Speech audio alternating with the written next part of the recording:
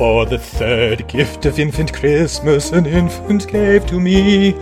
A rebirthed episode from 2014 called The Christmas Jesus and Stuff.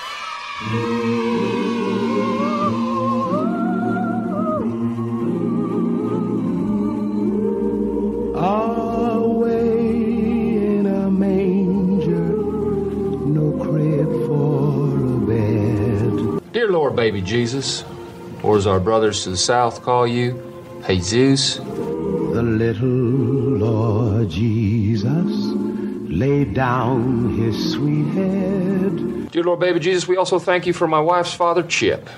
We hope that you can use your baby Jesus powers to heal him and his horrible leg. And it smells terrible, and the dogs are always bothering with it.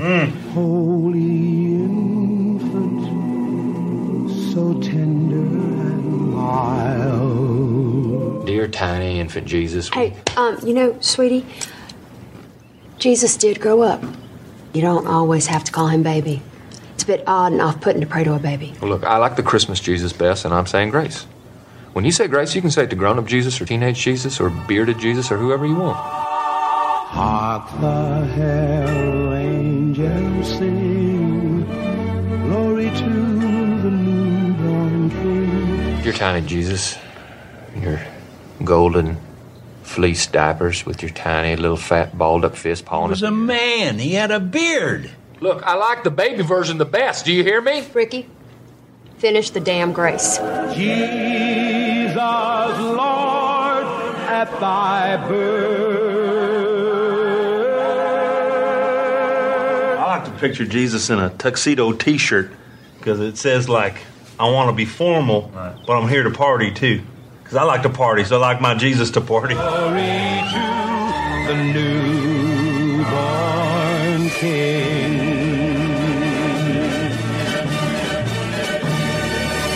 I like to think of Jesus like with giant eagle's wings and singing lead vocals for Leonard Skinner with like an angel band. And I'm in the front row and I'm hammered drunk. Hey, Cal, why don't you just shut up? Yes, ma'am. This is Infants on Thrones. Philosophies of men mingled with humor. We are the Quorum.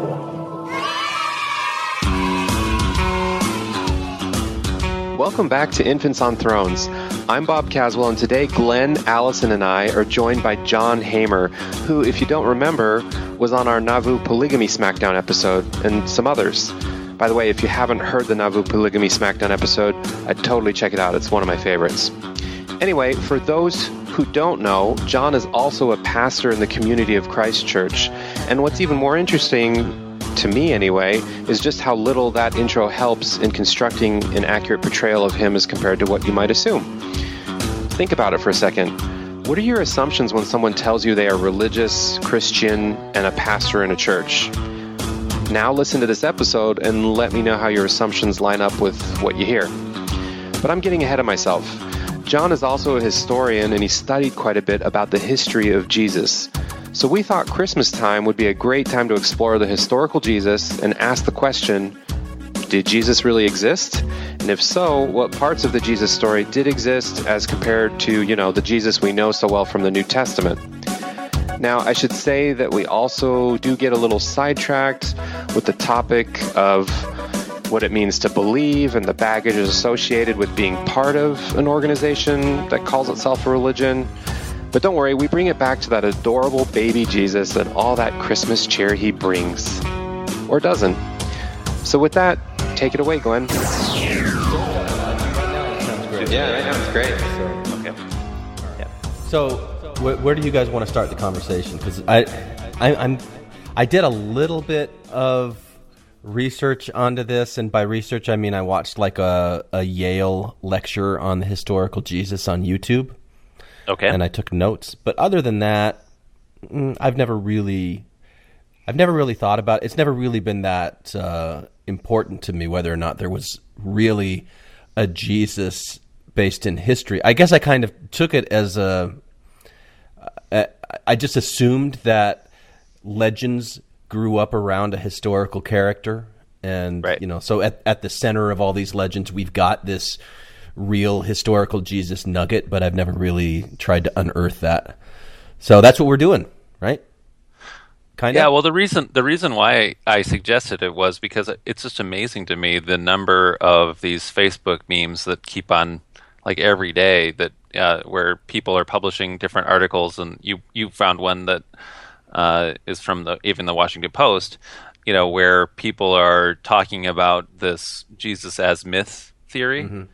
And in a lot of cases, people have decided not just only that there's a Jesus as myth theory out there, but that is the real reality. And like, for example, today, well, actually almost every day I have this one where people are like, have this graphic where they show Jesus and Horus, and they're pretending that like everything that was going on with Horus happened to Jesus and things. Anyway, it's just something I see on Facebook all the time, and so it just happens. Maybe you guys aren't seeing these on Facebook. Maybe there's some reason why they're being brought to my attention. Well, I've not seen them on Facebook, but I know that, like, that movie Zeitgeist lays out the Horus Jesus thing pretty clearly.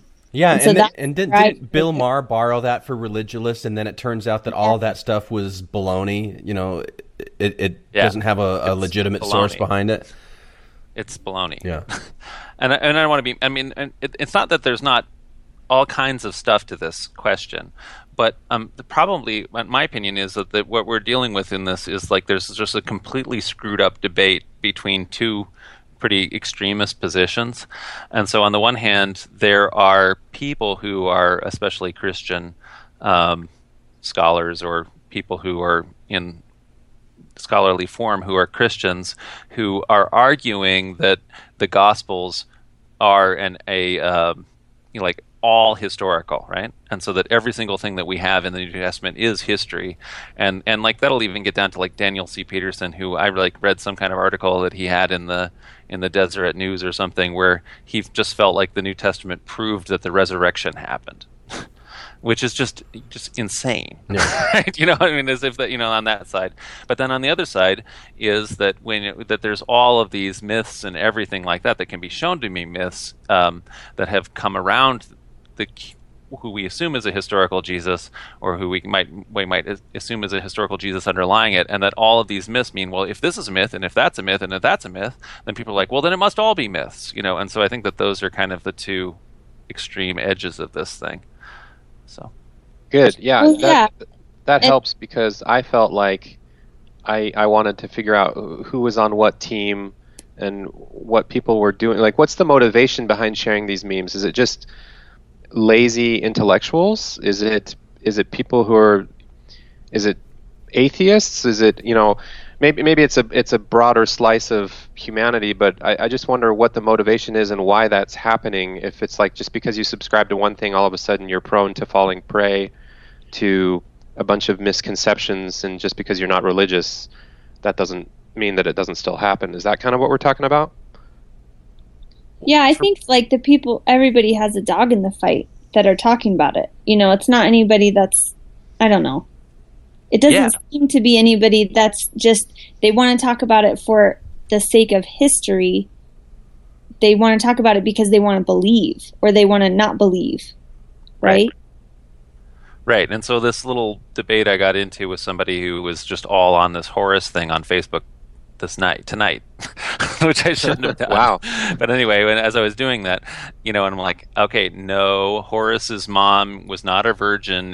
Horus's mom is Isis, and she was married to Osiris. She was not a virgin. Anyway, I was going through all that, that stuff, which I shouldn't have bothered. But anyway, what I would say on that is, she said, well, I looked at your profile and you're a Christian, so obviously I can't believe a single thing that you have to say. Oh, no. That's horrible.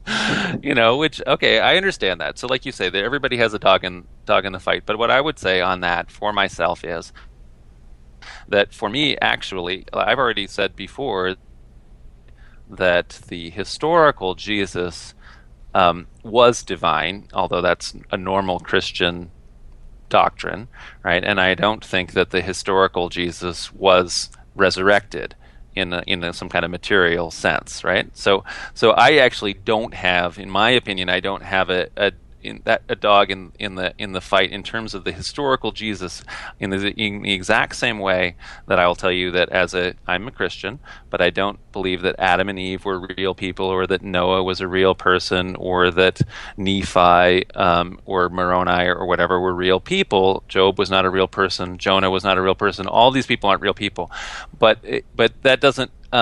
In the exact same way, it wouldn't matter if there was no historical Jesus to me.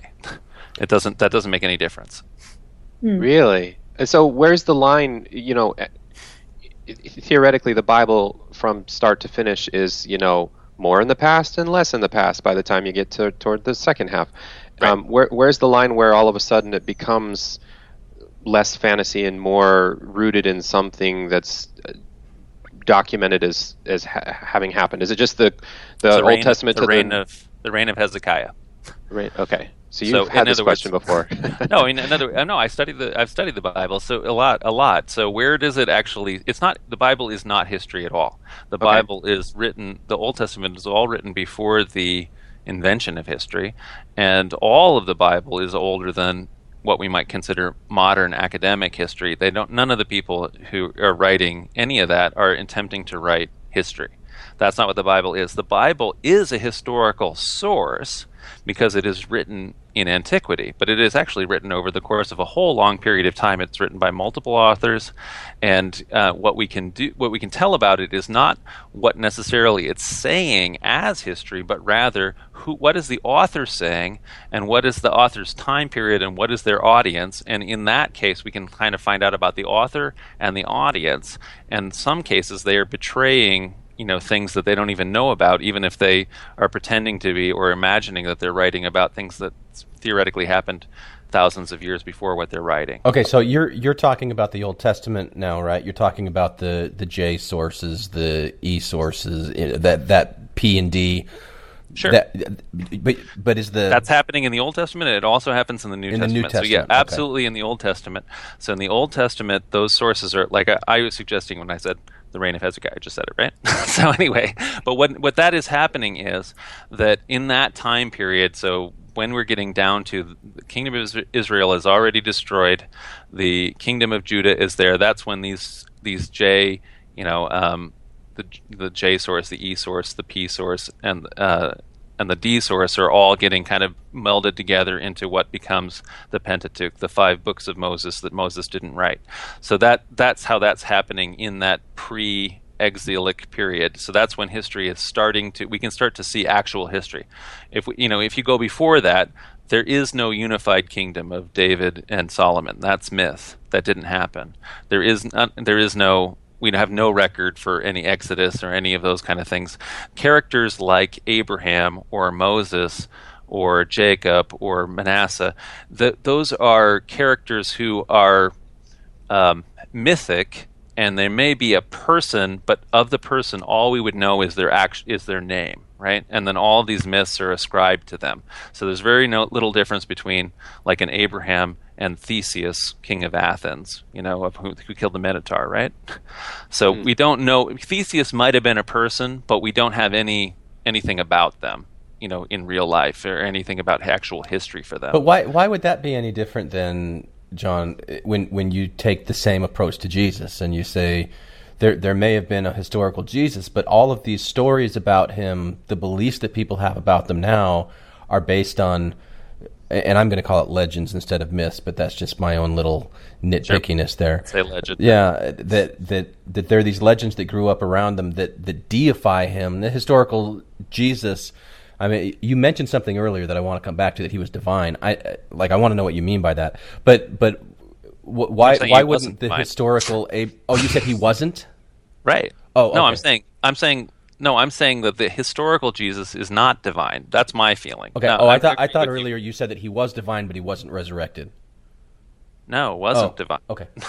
All right. I'm saying that's where I differ from many Christians who are obsessed with historicity, right? Okay. So I'm saying that's why I'm trying to suggest to you that with Jesus, I don't have the dog in the fight the way that a lot of Christians do. Right. What's the difference between Jesus and Theseus and Moses is 600, 700 or 1,000 years, and there is a huge difference that we telescope and we don't understand because it's all ancient times to like a random person writing on Facebook.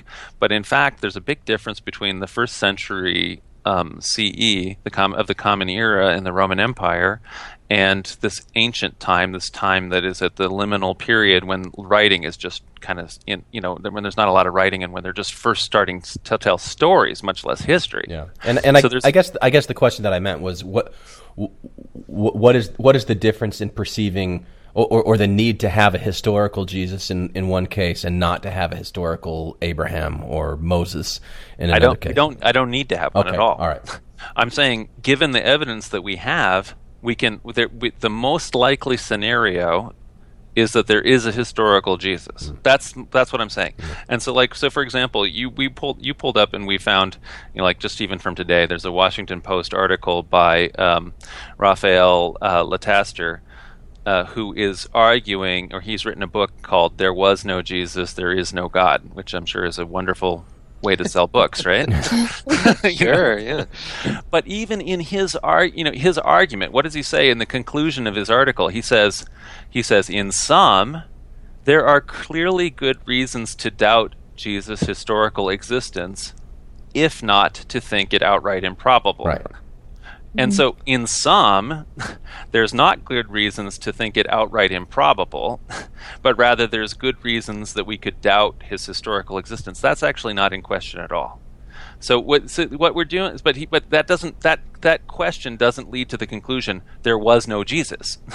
What that is we cannot say, based on the evidence that we have, that there's 100% conclusive the case that there was a historical Jesus. Rather, what we can say is the evidence that we have overwhelmingly points to a historical Jesus. In other words, we would say that the most likely scenario is that there is one, and in fact, people haven't been able to come up with a very good alternate explanation for the evidence that we actually have. Yeah, that's all I'm saying. And so, what do I need one? I don't need one. Yeah, I'm just saying, given the evidence that we have, that's the most likely scenario. Given the evidence on Abraham that we have, the most likely scenario is that what we're dealing with is a remembered father name thing, where we don't have anything other than legends that are told about. And so it's like Cadmus, the founder of Thebes, or Theseus of Athens. In other words, it's one of these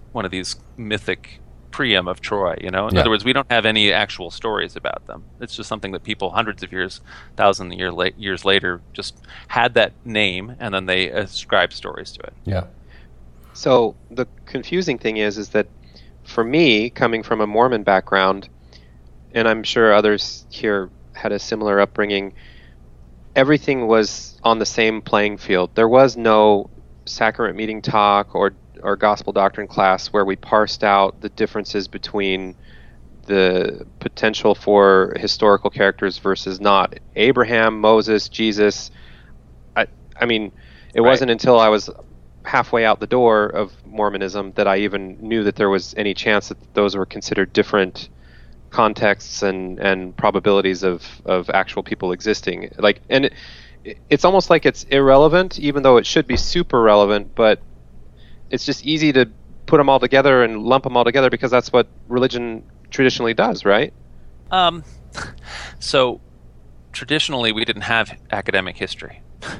So in other words, we only been able to parse this kind of thing out in the last few hundred years. So this is a new discipline, and in the result of formulating this discipline, that's where we've kind of been able to say, okay, 2,000 years ago in the early Roman Empire, we have this kind of data, and then 3,000 years ago in this sort of what becomes a legendary or mythic or heroic past where we don't have that kind of data. We have to see how these are forming in a different way, And so, but they didn't have any. Of course, yeah, like you say, let's say in the year 1300, if that's a traditional time, they didn't have that differing awareness of the past. They didn't understand, frankly, that things were remarkably different in the past than their own times. If you look at a medieval manuscript, a medieval picture that they will draw of Julius Caesar, he's wearing full plate armor. He has a medieval coat of arms, which is of the German emperor, which is the Holy Roman Empire, and he's wearing a medieval German crown, and he looks like a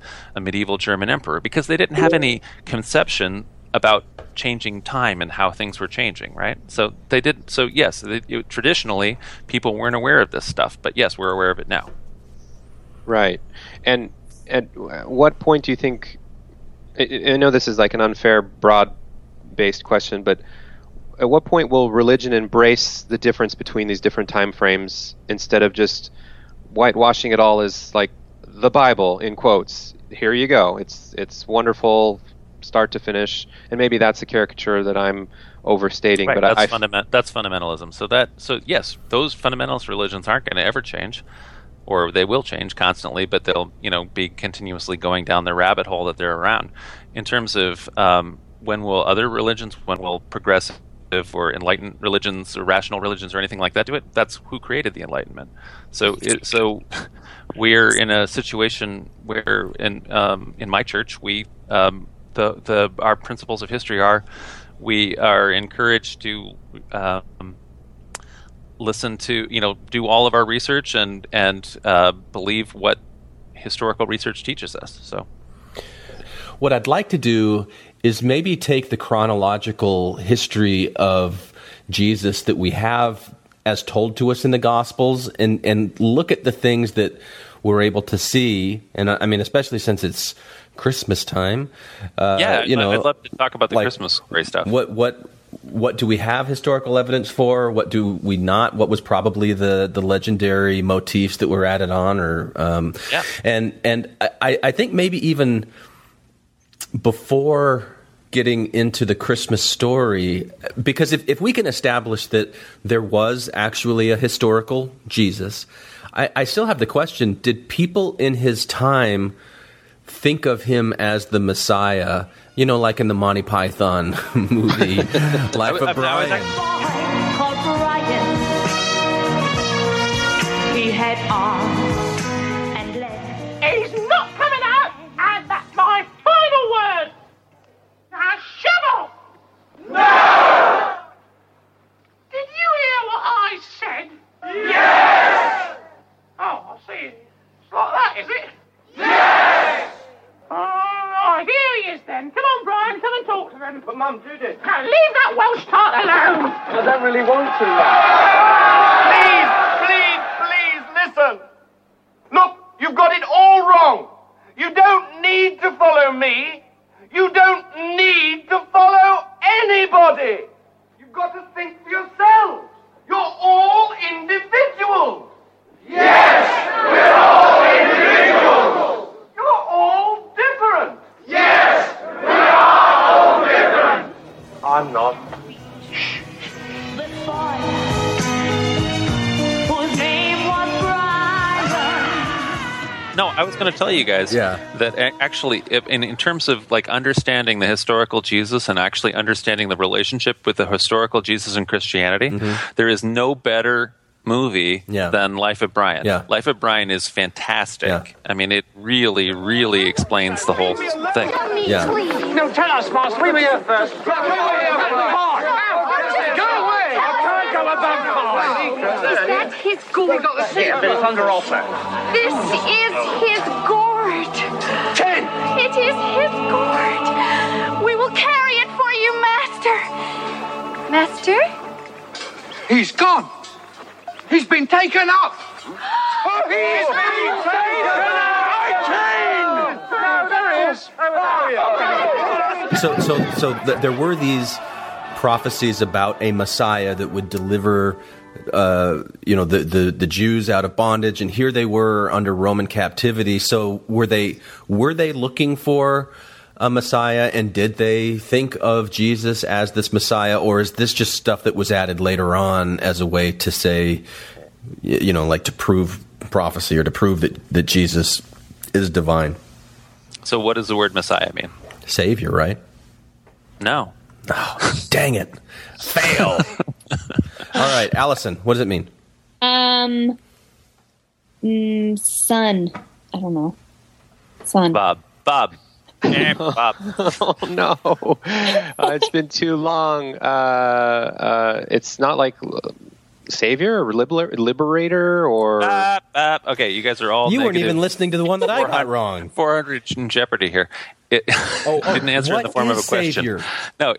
No, it means anointed. Anointed. I knew that. That's boring. And it is simply the phrase that's used for king, so a king of Judah. So it's a person from the Davidic royal line. And the Bible, for example, the Old Testament actually calls Cyrus, the king of Persia, the king of kings, the emperor of Persia. In several places it calls Cyrus the Messiah.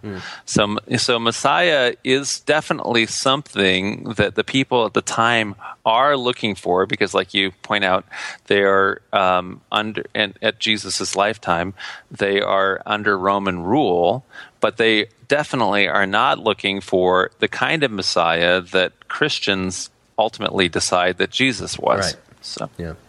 Okay. Yep. And is there precedent for that? Like, why would the solution to anyone's problem be like, I've this dead-end job. What I need is a Messiah to come in and where did this get constructed from? How hard is that? What do they need as a king? They need their king to come back to have their own, particular independent state again. That's not unheard of, right?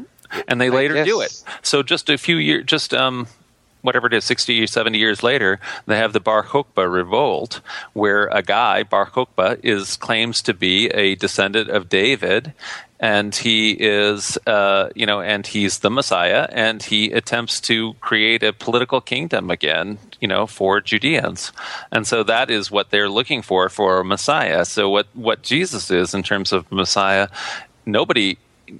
almost nobody was looking for. Obviously, the people who were Jesus's followers, after he died, they definitely decided, hey, he was the Messiah. But that wasn't a lot of people who felt that way, and actually most of the people in Judea did not feel that way. So. Well, okay, we're jumping out of chronological order here, but I'll just ask the question because one of the things, I mentioned that I watched a Yale lecture on the historical Jesus, and one of the points that they looked at to say there's evidence that there was a historical Jesus is the name that was nailed to the cross. And why do we think it's historical?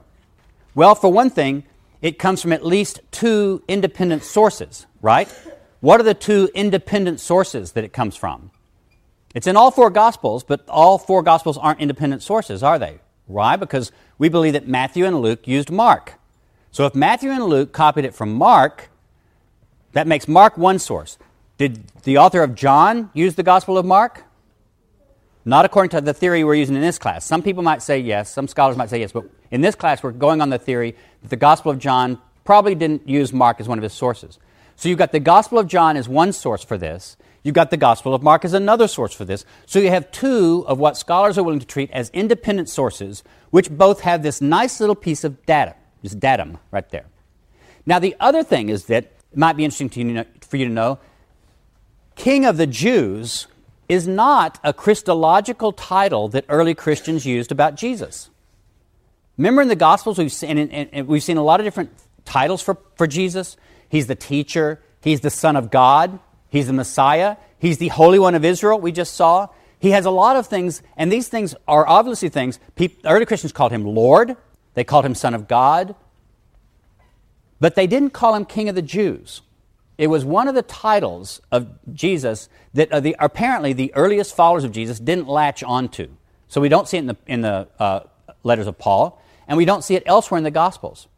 So what scholars have said is, look, this thing, King of the Jews, doesn't look like a Christological confessional title that Christians made up and then put into the Gospel. If it had said, this is Jesus of Nazareth, the Lord of heaven and earth, then scholars would say, well, that sounds like a Christian confession. But saying Jesus of Nazareth, King of the Jews, doesn't sound like a Christian confession. So it goes against the tendency of the writers themselves, and we say, well, maybe then it's historical. Maybe it's a little glimpse of history. Well, I think that that's probably, I don't know. I guess I wouldn't say that that's a particularly good piece of evidence for why we think that there's a historical Jesus. So, I mean, yeah, that's in the story, and it's a Christian story, though. And so whether or not, whether or not we can trust that that was actually nailed to the cross or anything like that, I think that we probably can't, because actually the all of the passion narratives are later additions. So I mean, I don't actually think that that's necessarily a historical detail that we can say anything positive about. Do you think that the passion narratives, like all four Gospels, build from a common source, or are there independent sources among those four? There are independent sources among the four. Okay, so if you have the same piece of evidence that's coming from independent sources, doesn't that make it a stronger? Yeah, of course. Probability.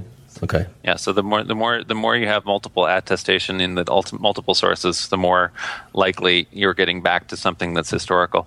I would say that the reason why we're going to say that we have a historical Jesus, that just in short, we have a known historical figure who is Paul, right? And so that's a guy. We know him. He's got writings. We have. Not every single book that's attributed to him in the New Testament is by him, but some of them are. And Paul explains in his own writings that he knew people who knew the historical Jesus, including Jesus' brother, James.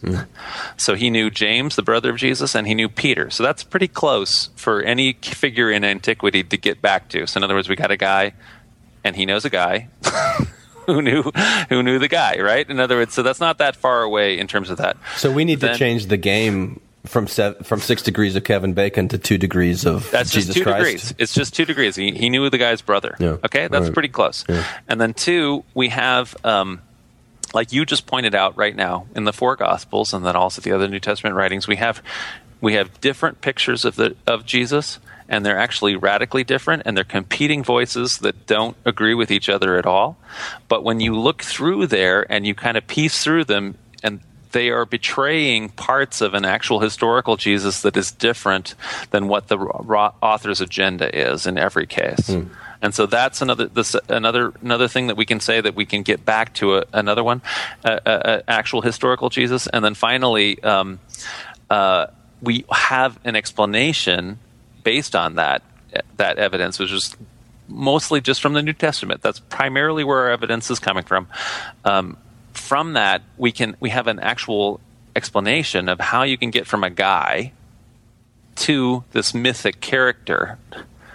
Whereas, if people have this idea of the mythic character, how did we just invent it out of nothing? And so in the same way that, I don't know, like with the Spalding theory, there isn't a way to explain all of the evidence in any kind of way where nobody has ever written out the Spalding theory in a positive historical sense where we say this is how it all worked out. In that exact same way, the mythicists don't have a very good, where they don't have any positive evidence that explains, well, there was this group of people who were myth makers and they were constantly making up these myths, and this is, and this is where these all came from, So that's why I would say that we have the preponderance of our evidence that we do have, which doesn't tell us conclusively that there was a historical Jesus. It says that the most likely scenario is that there was a historical Jesus. So, okay, I have like a super basic question. Why does it matter so much in the context of? Why has it gotten to this place in the context of religious people and non-religious people, and the spectrum in between? Of just why is whether or not there's a historical Jesus so relevant if we're parsing out all of the mythic stuff anyway, and it doesn't matter. Okay, it doesn't matter, and it doesn't matter at all. But the point of it is that when you say, "Oh, there's all these myths," blah blah blah, that means it's all a myth. That's wrong. So that's all I'm saying. In other words, people have jumped to that conclusion, and that is not the most likely scenario in any way. You know, that's actually an extremist solution. Like you might say, we don't have a smoking gun yet that Joseph Smith initiated polygamy because we don't have DNA evidence that is linking him to any of these kids, or there's no kids that we haven't linking him to. But he did it. Okay, in other words, the preponderance of evidence tells us that he initiated polygamy. And so if we're going to wait around like a lawyer until we can convict him beyond a shadow of a doubt or something like that, then that's not how history's done. That's lawyerism. And so that's why I'm just talking to you as a historian. There is the most likely scenario, the preponderance of evidence, frankly, you know, whatever 80-20 or 90-10 scenario here is there's a historical Jesus, you know, but what we can't say about him is that every single thing in the gospel, or actually many things, or most of the things, or 90% of the things in the gospel are historical. 90% of the things in the gospel are not historical. Right. Right, and that's where the confusion comes in. That's right. And it's easy to paint with a broad brush and say, okay, this is, you know, to use Bill Maher's line, this is the Jewish book of fairy tales. Therefore, extrapolate, and here you go. Jesus didn't exist. Which just because it's fairy tales doesn't mean there wasn't a guy. Right. That's the point. And so, you know, to get back to the Christmas story, I'll just tell you, just as a preview here, every single thing in both the Christmas stories is a myth. Nothing is true. Which is, yeah. And just because he existed as a guy doesn't give any credibility to, just like what you just said, those are still myths. So It's just that this conversation rarely happens in whatever Facebook circles or family get-togethers, because either you subscribe to the significance of these stories, and it's nobody on Christmas Eve growing up like I did reads these passages from the Bible because we're celebrating a wonderful myth and embracing a story. That's not why we do it. And on the flip side, if I don't do it now, it's not it shouldn't be because I don't think Jesus exists as a person completely, right? So but in the end, even as a Mormon though, you know, we didn't believe that this is exactly how Jesus' birth happened, right? Because it's in April 6th, you know, and Jesus is. I guess maybe that's the biggest divergent thing. That's a big one too. Yeah, but that's like classic Mormon to be like, the winter solstice; it's the spring equinox. Yeah.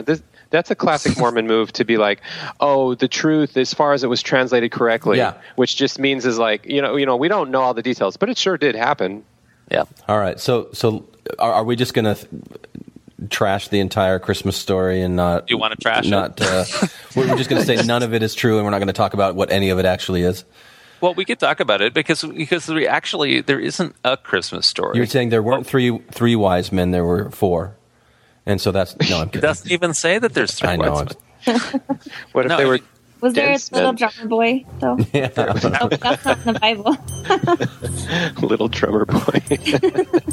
I like that song. They told me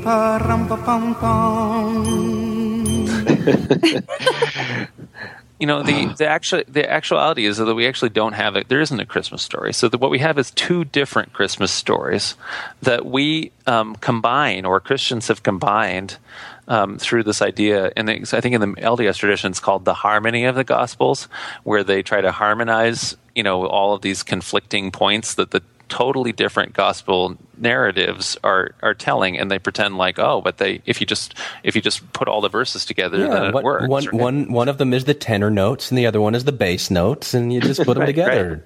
Right. Yeah, harmony. But the way it actually works is in terms of the canonical gospels, the four gospels that are actually in the New Testament. So Mark is the oldest gospel, and so Mark. We don't have none of those names. Matthew, Mark, Luke, John.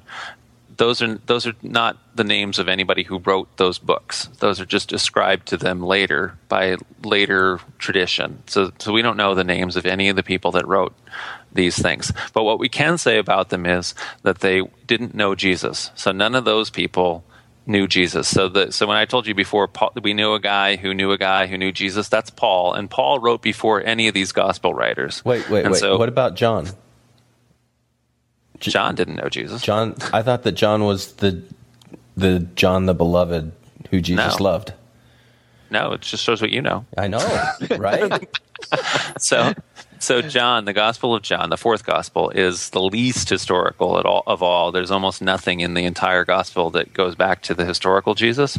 So there is inside of that Gospel. So that Gospel is its own tradition, and it's for what scholars call the Johannine, the Johnish, or whatever you want to call it, the Johannine school. And so that is where the epistles of John and the Gospel of John, they're all kind of being written together within that kind of early Christian community. In nowhere in the Gospel of John does the beloved disciple is called John. So it talks about a beloved disciple who knew Jesus, whose testimony on which this gospel is based. And so what that probably is that in the kernel source thing, maybe the Book of Signs, the earliest part of the Gospel of John inside there, the first gospel writer knew a guy who knew Jesus. So in other words, there's a guy who knew Jesus, who is living in this guy's town. Maybe it's Ephesus. We don't know where it is. Anyway, and who wasn't important at all, right? But he is important to their community because he's now a 90-year-old guy who knew Jesus, and so they call him the beloved disciple. But he's not John. That's a later idea that people read it and they're like, oh, it must be John or whatever, John the Beloved. And so that's a later addition.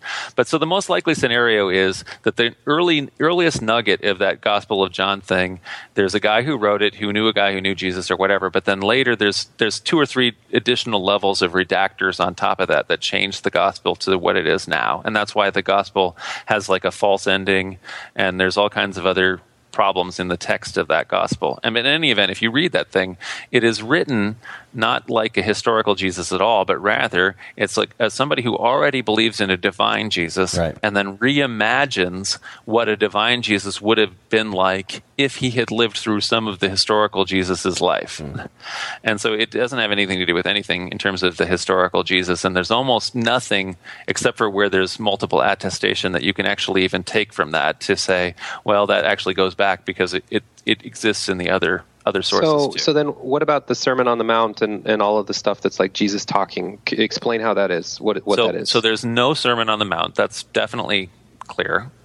Okay. And the reason for that is that, so let's go back to Mark. So we got rid of John, right? So Mark is the earliest of the Gospels, and Mark doesn't have those sayings, right? That you're talking about, the sayings gospel, the Sermon on the Mount, the Sermon on the Plain in Luke. Right. And so instead, Mark has this narrative. And so Mark is the first, and his name isn't Mark. We don't know who his name is. Anyway, the guy who wrote it, who is an apocalypticist who believes that the end of the world is about to happen, probably what's happening is that the Jewish revolt has just happened. They've just destroyed the temple in Jerusalem. They've just destroyed, the Roman Empire has just destroyed the temple there. And Mark, or whatever his name is, believes that the end of the world is really about to happen. And he says, he puts into Jesus' mouth, I testify unto you that, people will see it this day or whatever it is, right? Okay. So that you won't, this generation will not pass, and we'll see that the end is here, right? And so he's an apocalypticist, and he thinks that it's all about to end. And he's written this thing. And then, 10, 20 years, whatever it is, happens. And the Matthewan community and the Lucan community, which are not the same, they each get a hold of this, and the people who read it are like, whoa, this isn't the Jesus that we know in our community. We don't understand this. This is like a completely separate idea. And in fact, Luke even says, Luke's name is not Luke. In other words, this is just what we call Luke. Anyway, that the Lucan text actually says, I've gotten a hold of these texts and they're not correct, and so I've decided to rewrite this in my own way. And so what Luke does is Luke takes a hold of Mark, and Luke takes a hold of this thing, which is the sayings gospel, which is an unknown source that we don't have anymore, except for that we know that Luke had a hold of it. And so it's called the Q source, the Quelle in German source, which just means source, the lost source. And so the sayings gospel. And Luke says, okay, I'll take a hold of the the Mark text, and I'll take a hold of the Q text, and I'm going to rewrite this as I understand, or as my community understands Jesus. And so Luke includes all of Luke's ideas and everything like that. And then simultaneously, or right around the same time, Matthew is doing the same thing off in his community. And the communities are totally different. So Matthew's community, he's a Jewish Christian, and Luke is not Jewish. So Luke's not Paul's or Peter's doctor or whatever it is. That's a later attribution. Luke is probably a Gentile who is one of the God-fearers, so a person who is a Greek who has been hanging around the synagogues, who likes Old Testament stories, and has now been told by Paul that they can be part of this whole thing without having to go through all of the Jewish law stuff, right? Okay. And so it's a person who is very well versed in the Septuagint, in the Greek Old Testament, the Greek scriptures, the Greek version of the Hebrew scriptures, but who doesn't know almost anything about actual Palestinian geography or Jewish law or anything like that, because Luke doesn't know any of that stuff. And so as a result of those things, those two are revising Mark. And so those are the two people that come up with a Christmas story. And they come up with completely separate Christmas stories because they're both writing in Greek. They're both Hellenistic Romans, even though one is Jewish Greek and one is a non-Jewish Greek. And so they are interested in Hellenistic Roman biography convention. So if you were going to write a biography of somebody right now as a modern person, you're going to want to write about how they have overcome all of these different trials or whatever, how their psychology, because we have psychology, because we've invented that now. Since then, we understand that ideas. And so you would write, okay, some person has they had this conflict in their life. They were beaten as a kid, and they've overcome that, and that resolve created the person we have today, right? Right. And so that is how we write modern biography. In Hellenistic Roman times, how you write a biography is, if you have a great person, if you have a guy who is more or less becomes a divinity, what they do is there were signs of that divinity throughout their entire life, right? And so they create this biographic life where there were signs. And so what does Matthew want to have for his signs? So Matthew's signs are that he doesn't have, there's no stable, there's no shepherds, there's no census. None of that exists in Matthew. But rather what he has is that there's a star, that comes. And then there are these astrologers, Persian magi, people who are from the Zoroastrian tradition, people who understand immediately through their tradition that this is going to be the King of Kings or whatever. So Matthew puts all of these things where you recognize the greatness of the person from the earliest time. Oh, yeah. Luke does the exact same thing. John, how do you explain then that the ancient Americans also saw the star? You're killing me. Oh, you got me this time, Glenn. How do you explain that? Yeah. So, obviously... are you going to say Joseph Smith made that up from the source? When Joseph Smith is writing, he's writing in... You can so read... When you read the Book of Mormon, it is such a post-Copernican worldview, right? And so, so he's like, we knew when... like in the Book of Mormon, it says, we know that when it says that the sun stopped when they were having that battle and Moses raised his hands and the sun stopped, we know that doesn't mean that the sun stopped. It means that the earth stopped, right? So it actually says that, so in other words, there's a lot of post-Copernican apologetics that happen in the Book of Mormon. Yeah. Wow. So this makes me think that the original these Gospels, it's like an early script of the movie Inception. It's like a guy took a dream of another guy. Is this going to be a spoiler thing, Bob? Because I haven't seen Inception. No, Inception. That's Inception. The DiCaprio one. Okay. Yeah, Leonardo DiCaprio, Joseph Gordon-Levitt. There's another one out right now by the same guy that starts with an I. That's what Interstellar. Yeah. Okay. Never mind. Oh yeah. I haven't seen that. Yeah, that one's not as good. But I just feel like there's 3 to 3.5. Yeah, exactly. But back to the movie Inception. There's this thing where you go deeper and you know somebody who had a really interesting perspective on the other person he knew inside of his thoughts of that dream of this person. Like I don't know. It seems like we're so many separations away from Kevin Bacon that I know I'm mixing metaphors, but I just don't know what to take away from it. And the fact that it all happened in the past and people didn't have psychology or was it just a different worldview? They had different conventions for telling their stories, and so that's what they were putting in as they're constructing the narrative. Nobody would have had any idea. So like 40, 50 years after Jesus is dead, which is when they're writing, right? Nobody would have had any idea what anybody did as a kid. Right. And so what I'm saying is that in their biographies, when they're going to write a biography, what they end up doing, and this was a normal history convention back then. So if you go to Herodotus or Thucydides or with the origins of history, what you do is you write what ought to have been as history, right? Should we use a different word then? Like that seems confusing to be like, oh, this is the other type of history, not the history.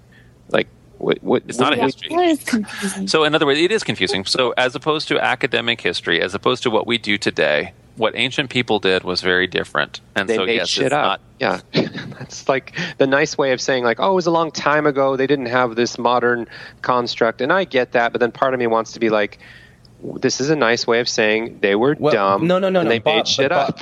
Like, I don't know. Maybe I'm wrong in this, John. But we make stuff up too, Bob. Sure. But we have our own conventions that have been passed down to us in tradition, that are our own expectations that come out of a story, that we don't have this fine-tuned radar that we can go, oh, that stuff was made up. Well, and they also had no idea and no way of knowing any of that. They in other words, this is stuff. Our modern this is don't write about it. All of the stuff. No, they don't know any different. Right. So in other words, as far as they know, that is what it kind of was like, and they were very justified in telling how it ought to have been, and they were and they may have heard a story or whatever. In other words, so what was fiction back then? Did that concept not exist? Just everything was reality. You just write something, and therefore it is because I said so. Like the brain couldn't process made up stuff from non-made up stuff. Like what? Did fiction exist in this time, or is that just a foreign concept? Because that comes, I'm again projecting my 2014 thinking. Yeah, there is fiction back then, although it's really. How is it different? It was unusual, and so that's why I think I'm not a expert on fiction. And so, it's like, oh, she had three heads, not a baby. I think the reason why fiction is called novels is because it's a new thing. But I have to look that up. I have to tell you, I'm not an expert on fiction. And my only source on this is Galaxy Quest. Computer, show the historical documents of the Galaxy Quest missions. On our planet, we pretend to entertain and. I am so sorry. No, but I like where you're going, John. Even if you're more academically inclined than I am, I'm willing to riff off of it. But I think what you were just about to say is fiction back then was like coming up with stuff that was just so new and novel and right.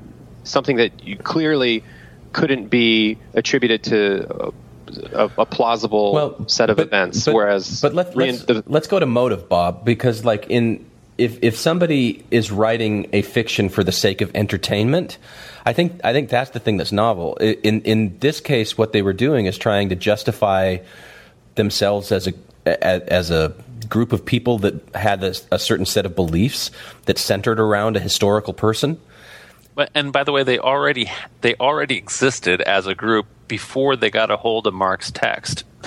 In other words, they were already a early Christian group, and it's not like there's one church. There's all these little churches everywhere, and they don't have any particular unity to them at all. And so they never had thought of that we have to have a text of Jesus's life before until suddenly they got one. And then when they're reading it, they're like, whoa, this isn't what we kind of this is weird apocalyptic stuff. And by the way, we already got 10 years or so past it, and all these prophecies aren't coming true. and so they were like, because they already had like oral tradition in the group, right? And they would have already had there would have been oral tradition because they would have been people that knew people that knew people that knew Jesus, right? But how common was having these things written down as opposed to just telling them at this time? Not at all common, because none of these people text is so intensely valuable. Okay, so you have to even go back to with this point. They can't actually read silently. Right. They hadn't invented silent reading where they just are taking a text and reading it, right? When they read it out loud. They haven't invented silent reading yet. But how do we know that? That's crazy. Wow. We know that based on what they're talking about it. They made it up in the Middle Ages. They hadn't invented spaces between the words yet. Okay. The texts are written entirely like all the letters are all run together. There's not punctuation, they don't have the space. And what were the literacy rates? I mean, it's not like they were passing around books and everybody was reading it. Somebody who was learned would read to them. Right. So essentially what they've got is they're a group, and suddenly they got a hold of this one scroll that they'd never had before, and they're reading it, and somebody, in both cases, in Luke's case, Matthew and Luke's case, they got a hold of this and they just don't like it, and that's why they have two scrolls, because they have the sayings gospel as well, and that's where they say, well, based on the traditions that we have, this is how it goes. Although they're also creating stuff, so like you say, it is different from where we feel comfortable to do stuff now. So in other words, I think that I personally believe that the author of Luke, like for example, you can see all kinds of places where the author of Luke takes a story from the Old Testament and repurposes it in a new way, as if it were a New Testament story. In other words, a new story, and right. so they actually are willing to malleably create their storytellers in that way, where they are creating new stories in a way that we just wouldn't do.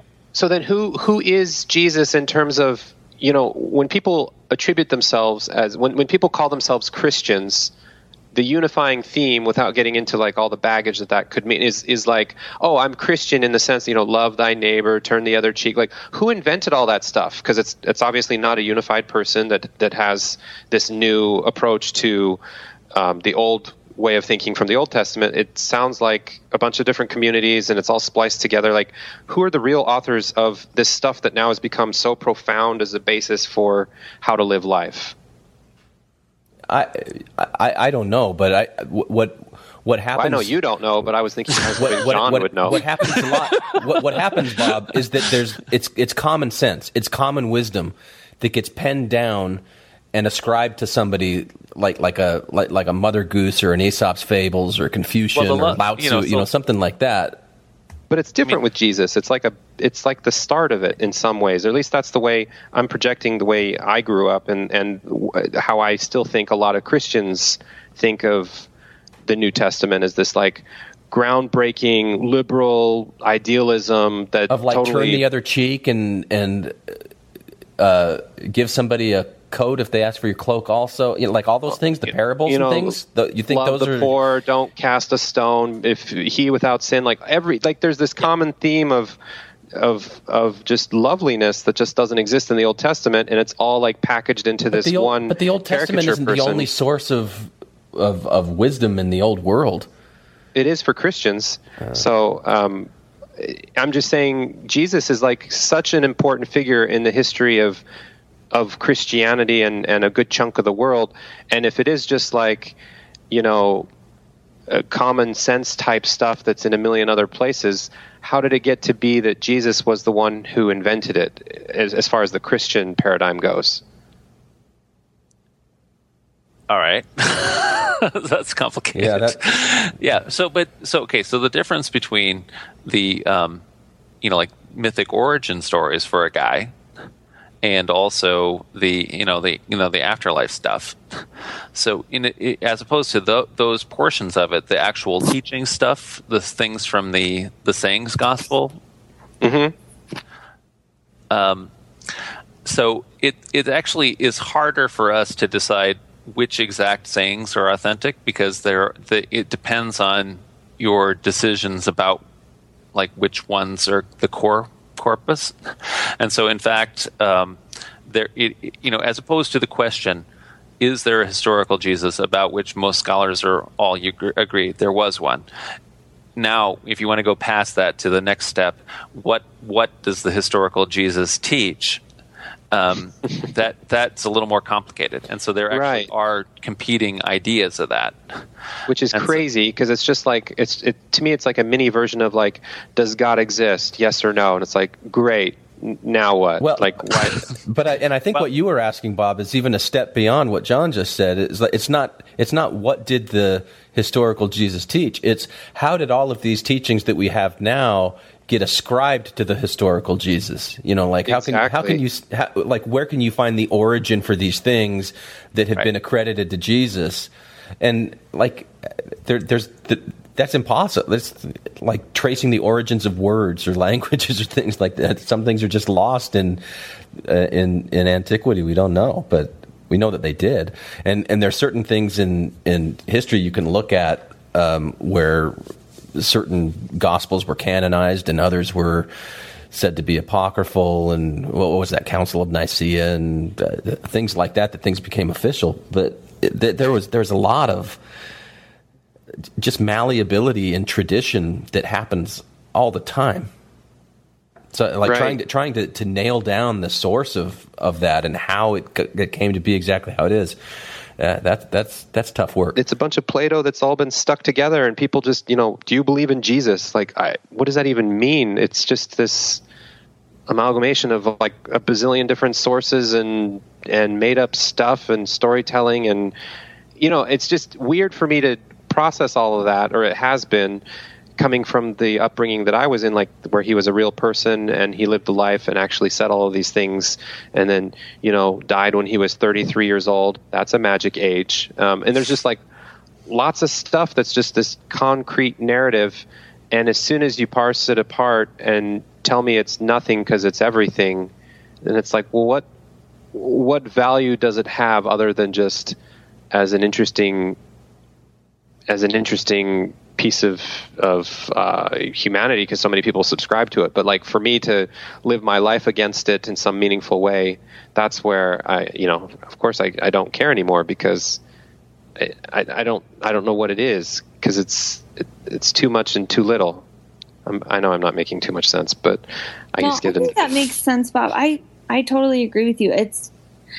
I have such a hard time thinking, okay, if you tell me that the things that I've always known are not real, like they didn't really happen the way that I thought they did, then I have a really hard time understanding why people then, especially people that know that, can then say that they worship God and call themselves Christian and believe in it, because then it's like, aren't you just believing in a story?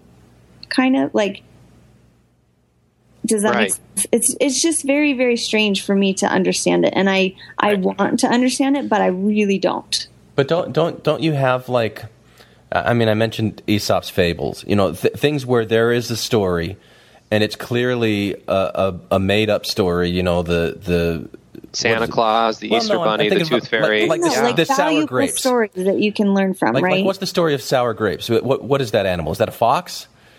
That's like looking up at a tree and sees that there's these grapes, and he wants to get them, and he wants to get them, but he can't. And then he turns around, and he walks away. He's like, "Oh, they're probably sour anyway."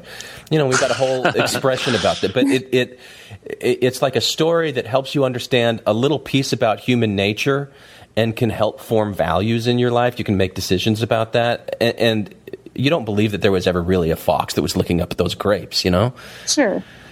But that's totally different than saying, like, I don't then go and say, well, I'm a fabulist, and I go to a place every Sunday and I talk about it for hours and I read it and I study it. Like I just think that they're useful and valuable, but it's not a religion. And that's where I have a hard time, I guess, understanding why Why does it I know, but I would argue that the reason for that is because you've been a member of a fundamentalist religion, and so therefore your fundamentalist religion's entire value proposition is this black and white thing. Yeah. And it has to be black or white, and it is black and it's white. Yeah. and that's the whole point. But in fact, that doesn't mean anything at all. Yeah, it's all and that's what meaningless. I'm In other saying. words, that's all nonsense. In other words, all that entire proposition is It's nonsense. very, very hard for me to understand. I want to, but what you're saying is exactly right. Like, I almost feel like I have a handicap now that I can't because I think have that background. But Allison, I think to push back on John a little bit. So, John, why do you or the plural you, if you don't feel comfortable with me ascribing this to you, why do you value being a Christian so much more than being a fabulist? If Allison and I can collect a bazillion stories that are just as valuable and construct something and say we have the fabulist religion and it's not black and white, it's not fundamentalism, why is that less valid to you than Christianity? So the fables are very valuable. I'm just going to tell you. So I mean, I'm just as happy to, so kids' time at church when we have to do something where we're teaching the kids about something. I hate trying to do things like Noah and the Ark or something like that. What Noah and the Ark is a terrible story. I don't even know. Yes, there's animals. Kids love animals, but what happens in this story? It's a horrible story. So I don't like that. So I like some of Jesus's parables, which are very much like fables, which is to say they don't happen. They're teachings that are designed to make you think. They're designed to make you actually get out of your your just regular thought processes and say, wait a second, that isn't fair, or that is bad, or what is going on? I don't understand that. In other words, it's to get you out of your complacency. And in a lot of ways, the fables are like that too. And so I would prefer, frankly, to teach one of Aesop's fables that have little animals or something like that than to teach some Old Testament story like Jonah and the whale. I don't even know what the point of that story is, right? For a kid. So I don't think that there is a difference. So what's the difference between if you're going to create a new Aesopist church or whatever you want to call it, Aesopist confraternity? The point is, good luck with you to make a new thing like that, And so what I'd say is that that this already exists. This is the entire course of Western civilization. Western civilization has already adopted this core, and also we can have Aesop's fables, which is part of our Western civilization. We can bring that in, and we already have the existing. Both structure and also legal system, so why do Indians have to, instead of calling themselves Native Americans, when they go to the federal government, they have to call themselves Indians because the legal treaties are already there? Well, so when you're making your confraternity and you want to have total freedom of religion and a tax exemption, it's sometimes helpful for you to call yourself a religion then, right? Okay, so that's interesting. So there's a couple things you're saying there that are really interesting to me. One is you're sort of conceding the point that there's a sense of momentum, and people wouldn't care if you built up this community structure without the historical context of the term religion and Christianity, because then it would just be like this new thing that people wouldn't be that excited about. And so, I mean, I don't mean to say it so crudely, but you're like taking advantage of the fact that Christianity is a big deal, and it's really effective to be like, I'm Christian, I'm religious, and those things, with all the baggage they actually have some positive reinforcement that helps accelerate activity and bringing people together in a way that I'm a fabulist or I like cute stories doesn't, right? I've been the chief operating officer, president of 16 corporations in my life. Wow. 8 for-profit and 8 not-for-profit. So somebody in your John Dehlin interview was talking about how they're an entrepreneur. That's Bob. That's It me. was Bob. Yeah, you. So I've done the same thing. I've started tech companies and things like that. I'll tell you, in my experience of that, it is so much easier to take an existing institution and help move it in a good direction than it is to start something from scratch. I mean, yes, you could have something, you can make a Google and it would just do something amazing, right? But the most likely scenario of almost anything that starts is that it's just going to fail. Right. And This so is the franchise model. Why franchise? Franchise is the thing you should go into. You're going to make all your money. Successful. Yeah, Right. exactly. You pick up an existing brand and right. I mean, I can tell you that for a person that I moved to Canada, 2 years ago, and I've just been named the president of the Sinudo Group of Charities here, which is worth $26 million. Whatever, you know what I mean? Which is to say, it's a company that is doing social housing, and I really appreciate every single thing that it's doing. But if I was trying to start that from scratch, I wouldn't be able to be housing 180 people right now. In that exact same way, we have all of this entire inheritance, and you can imagine that that fundamentalists somehow are the people that have inherited it, but they haven't. So fundamentalists are if you were to go back to Augustine or to Thomas Aquinas or Anselm, and you were just to tell them what I don't know what's this 700 Club guy.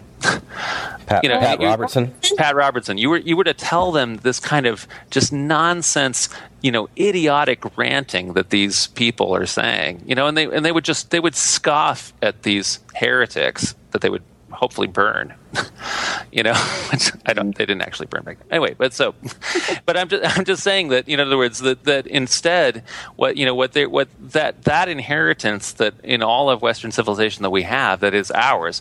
I have every single thing in common with the people, my ancestors, that built the cathedrals of Europe, because they didn't believe this nonsense crap that modern fundamentalists think. This childish crap religion. Yeah. That's not real religion, And so the fact that you just want to throw it all away, well, that's rejectionism. That's fair. So I want to work with that a little bit. So it's kind of, I like your business model in a way, because it's sort of like saying that you shouldn't be given crap for wanting to start a business because look what Enron did. It's like, well, that's not fair. That doesn't mean that all businesses that start are going to end up in a place like that. Why are you ascribing everything about what I'm doing to, a clear example of failure? Yeah, that's a bad business. Of course, they were horrible. Right, exactly. You could also have a good business, yeah. But people don't do that for some reason. Because you were talking about religion. Like what religion traditionally does, or what stories religion tells. It's equivalent to saying business based on that Enron model. Yeah. And people, for whatever reason, don't do it as much with business. It's kind of more accepted that, like, when you start a business, your approach to it is agnostic as compared to successful or failed businesses that went before you. But with religion, it's just not that way. Like it's an uphill battle. You're really. Well, you also, when you say business, you understand that there are different business models. And so, like, comparing one business to another business isn't exactly the same, right? Right. But religion kind of sweeps everything away. Well, and I think when you talk about how it has all that baggage too, that's so true. It's just really hard to separate all the very apparent historical horrible things that religion has done. Religion quotes, it's obviously very specific people. It's not all religion, but we think about it that way. And especially when, I feel a little bit scorned by religion. So I'm going to lump that in with my negative feelings on the whole, which I know I shouldn't do, but I don't think of business like that at all. It doesn't have that kind of baggage. Yeah. But sure, but as you might imagine, as a gay man, which I am, you could imagine. Yeah, that we don't some have Randy here to religions, remind us of that.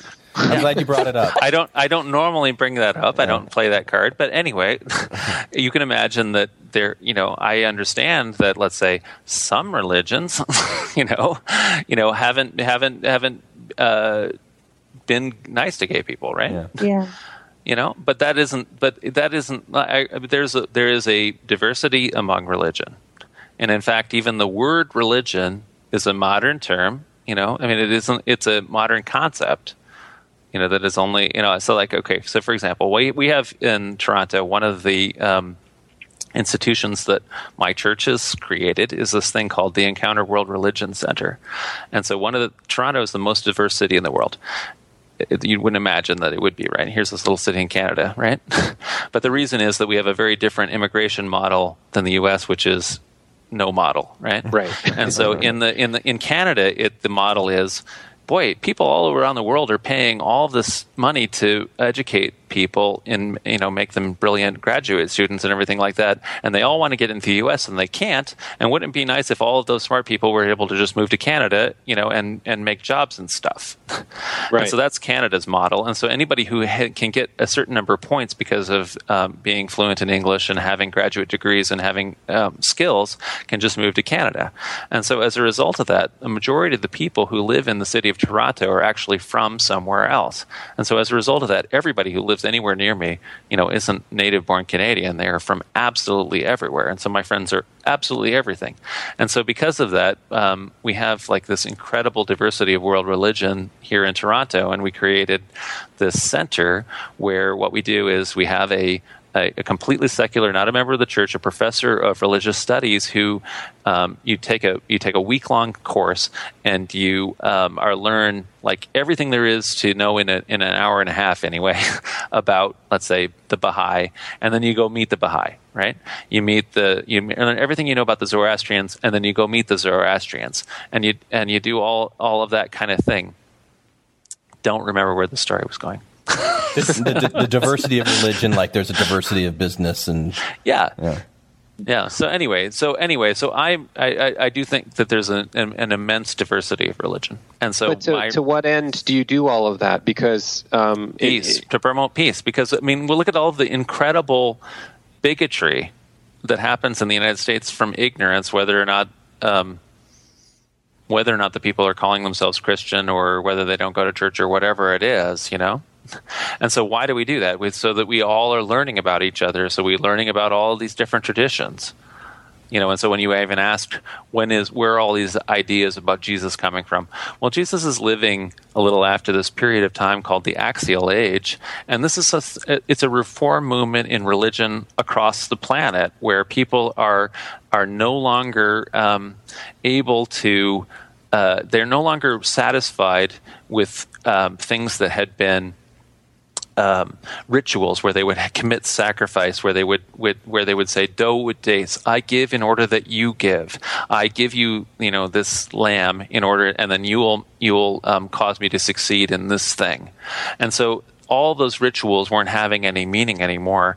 And so across the planet, there were religious reformers who were saying, "No, that the fact that you're just doing those, going by the rules." Doesn't matter, that isn't helping. What you need to do is you need to be a good person by thinking of your fellow man, and so do unto others. That isn't just Jesus. There's like 10 different, religious reformers that are doing it, saying the exact same kind of thing, from Confucius across to Buddha to Zoroaster to Plato and Socrates, So these are all, that's all happening at the same kind of time. And so, yes, it happens in Jesus, and that has been a core thing in Western civilization that we've been reading those texts.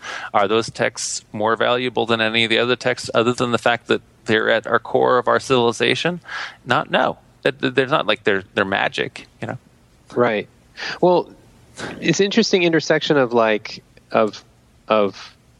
having a purpose and a community, but then there is inherent in most religions a belief structure and an expectation of a reward or a cause-effect model and explanations for things that are otherwise unexplained. And how do you deal with all of that? Like in your construct of what religion means to you? Because again, I know that it's easy for me to pigeonhole because I'm coming from a Mormon perspective, but things like there's no beginning and there's no end, and what that means in a religious sense, like, you know, the heaven, hell, reward, punishment model, the what happens when you pray for rain type stuff. Like, how do you?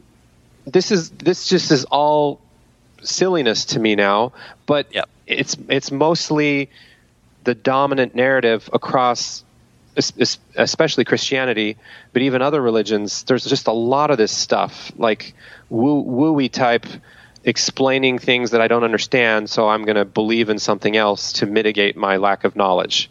How is that? How do you deal with that baggage? Well, so the you had a bunch of different ones. So it was like I'm going to pray, and then it won't rain, or it will rain. Right. So that's a good one to start. So that's, again, do it day. So that's the I give in order that you give. That's the that's actually what religious reformers 400 years ago were against, and so that doesn't, that's not the prosperity gospel. Obviously, people are still doing that kind of thing. So people think that that really just gets down to superstition. Yeah, that's what religion is in a way. No, it's not what religion is. But that is a word so religion is a word that's only 500 years old. Superstition is a word that is 2,000 years old, and that is what superstition is, which is the prosperity gospel. And so, the prosperity gospel is something that we condemn like up and down the wazoo in our church. So when anybody ever is talking about it, that they're saying, oh, so-and-so, has cancer. Well, that's not because there was something wrong with them, that they did something wrong and now they've got cancer, or so-and-so has got a Mercedes now. Well, they didn't get their Mercedes because they were good. No, right. And that is even in the book of Job. So do you have prayer? Yes. How does it work? I'm just curious. Sure. So prayer, there's two different things that you can do with prayer, in my opinion. This is me. I'm not going to speak for the church for prayer. Or for the historical Jesus. This is not the historical Jesus. Right. So you have two different things. You have public prayer and you have private prayer. So in public prayer, you are expressing feelings for the community, and it depends on the circumstances that the community is in. And in fact, you could have had a loss. So somebody could have just died, and you can express the feelings that the community is feeling for that loss. That's certainly something that you could do. Or you have hopes. So my community, my church, we're about to build a new church building, and so we have hopes for our new building, and we have hopes for renewal here in downtown Toronto. And so you express, you having a public statement, and you are speaking together, and you're expressing feelings for the community. So that's public prayer. And you're doing it in a traditionally accepted package. You're wrapping it up. Absolutely. To make it. It's something that's been happening for thousands of years. Yeah. Are you addressing a deity? Well, but yes. Okay. I just want to understand. What you would say in those circumstances, what I'll often say is, depending on what we're praying about, we'll say, eternal parent, or creator God, or any, whatever the holy wisdom. If you want to talk about, God as any of these characteristics, wisdom, or as love or peace, any of those kind of things, depending on what the thing that you're talking about, then that's the address that you can have, right? And so in the exact same way, then for private prayer, for any number of people who especially don't ever do this, private prayer is like the one place where people actually have introspection. And so people can pray, and they can say, I have this problem in my life. I'm worried about this. How can I deal with this? And they're thinking about it. So private prayer has an absolutely relevant function, So both of those are very, and they don't have to feel silly when they're doing it, because it's something that people have been doing for thousands of years. And so no matter how much you want to tell me that you can create your fable church or whatever, it is really hard to make new stuff. And it's really hard to make new traditions, and it's really hard to not feel silly when you're doing it. You know? But in this, and I hear you, but I guess the flip side of that is it's really hard to take something that what to me feels like 90% abused and leverage it for these use cases that are super valuable, but like I couldn't get out of my head while praying silently or publicly that the majority of people who are doing this, what I'm doing is part of a larger process that's usually done for other reasons, and it's hard for me to not want to just disregard it and say meditation. It's not 90%. So, right, sorry. Maybe worldwide. I have no idea.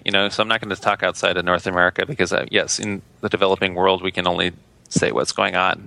And are you talking specifically, Bob, about prayer being the mechanism for abuse, or are you just talking about religion everything. again? Anything that's like, what is using all these words like salvation, God, afterlife, prayer, sacrament, atonement, like all this stuff, like for me to reinvent it just because everybody's already used to it. God is not being reinvented, though. What I'm saying is that it's only 50% of the people that have reinvented it in this bad way that you're talking about. Fundamentalism is not a majority of religion.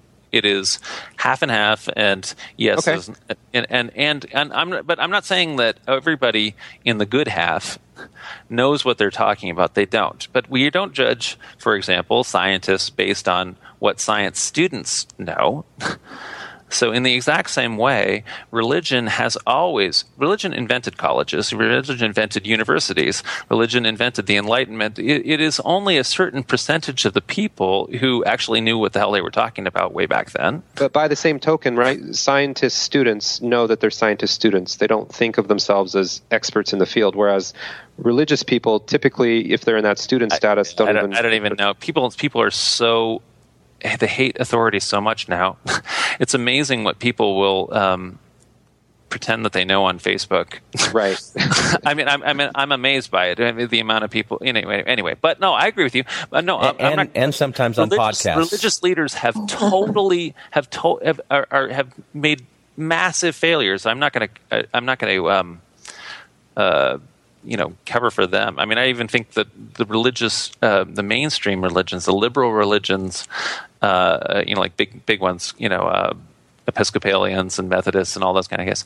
I think that whereas they know everything that I'm talking about, the scholarship was already there 100 years ago, and yet they didn't do a good. They made it in their arts, they made it in their modern churches with their very symbolic paintings and all that kind of thing on there, and they had a terrible time of transmitting it to their people, right?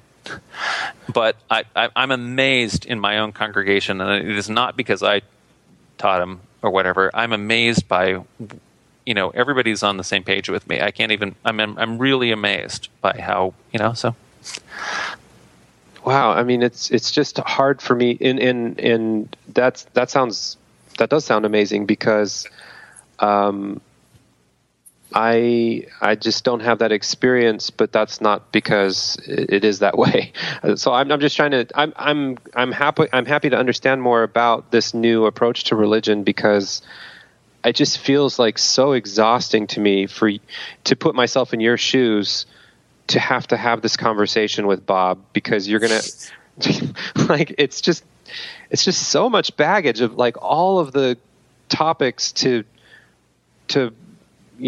parse out the bad and claim the good and be a beacon of hope. Right. Religion is just like, that's a huge thing you're trying to do. And it's commendable on the one hand.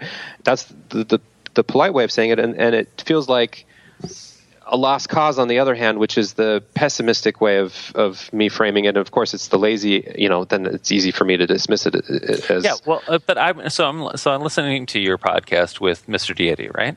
Right. And he's brilliant. He's funny. I love him. But here comes, you probably took issue with a few things, I'm sure. I don't think there's a point in reforming religion. I don't think religion is valuable in any way. I think it's a great detriment to society, particularly nowadays. In fact, that's what my next Way of the Mister is about. And I'm opposed to it. on many levels and for many reasons, but the main reason I'm opposed to it is that it just doesn't work. It doesn't work. They had their chance. There was a time when Christianity had so much power. For 1,000 years, they could have made the city of God, this beautiful world, if their religion would have inspired it, but it didn't. What it inspired was the Dark Ages. Well, but what he doesn't want, on the one hand, what he didn't know about the history was elaborate. But the other thing was where, when you get to the point where your political agenda is, I just want religion to go away. Mm-hmm. I hope you ask Santa Claus for that. Right. Come on. So yeah, of course, whatever the radicals in the 1700s said the same thing, right? But even if you were going to get it to happen among Europeans in the Netherlands, that you still have to deal with the rest of the world too. So this is not something that instantly, okay, everybody's made, we all listened to Hume and now it's all over. There's no more thinking to be done. It didn't all happen. So now there is stuff that has to be done. And by the way, in the meantime, even if everybody hasn't done a great job at it, a lot of people have maintained the intellectual tradition of religion, which is still extremely valid and is still exactly what I'm talking about, and which does not have to, which you don't have to say, oh, well, that's the same thing as fundamentalism. Well, it's not, And in fact, I have the capacity that you guys maybe. So since I'm a pastor. Mm-hmm. Of a congregation, it may well be that when this pastor of a congregation in Arizona is saying, well, women shouldn't talk because women are inferior and gay people should all be killed because the Bible says so. Well, I have more maybe a capacity to say that he absolutely misinterprets absolutely everything in the entire Christian tradition and the Christian understanding of scriptural interpretation. St. Augustine said all the way back in, 1,600 years ago, he said, if you read something in Scripture, and if you have to read it literally, and that literally thing, it makes you, it goes against all of convention, and you just think it's horrific, then if you read it literally, then you are blaspheming. That's blasphemy. St. Paul said, if you read something by the letter, it's death. It causes death. The literal interpretation is death. So that guy in doing that is interpreting. He's rejecting the entire Christian tradition. He's going against Jesus' entire gospel, which the whole gospel is. Jesus was, don't believe all these stupid little rules. We need to instead think about the spirit of the law and reject all of these rules. So he is anti-Jesus, he's anti-Christ, and he's nothing less than anti-Christ. And I'm perfectly willing to scream that at the top of my lungs as a pastor. And if you guys want to do that as a fabulist, you can do it too, and we'll be allies. Yeah, and maybe there's more credibility of it coming from a pastor rather than from a belligerent atheist in his basement or whatever that's not part of anything. But I kind of want to know if you have or if you've considered creating like a mini Wikipedia for this reinvention of religion where because I don't know why in my mind the first thing that I want to do with you, John, is to have a super long conversation where we start from the top and you give me your definition of all of these terms that I just went like God, salvation, atonement, hell, heaven, because I feel like we'll be talking past each other until I know how that even works for you, because I'm just making huge assumptions otherwise. Right. Mm-hmm. Well, let's do it. Let's make a Wikipedia, Bob. I need new business model. and I want to go back to you made a reference to Jesus and try to get us back on track. Oh dear! All right, good luck. Go yeah, for it. right. I had so many wonderful things I wanted to say about Christmas Jesus. Yeah. Well, let's you know what I love? I'm going to tell you. So we were talking about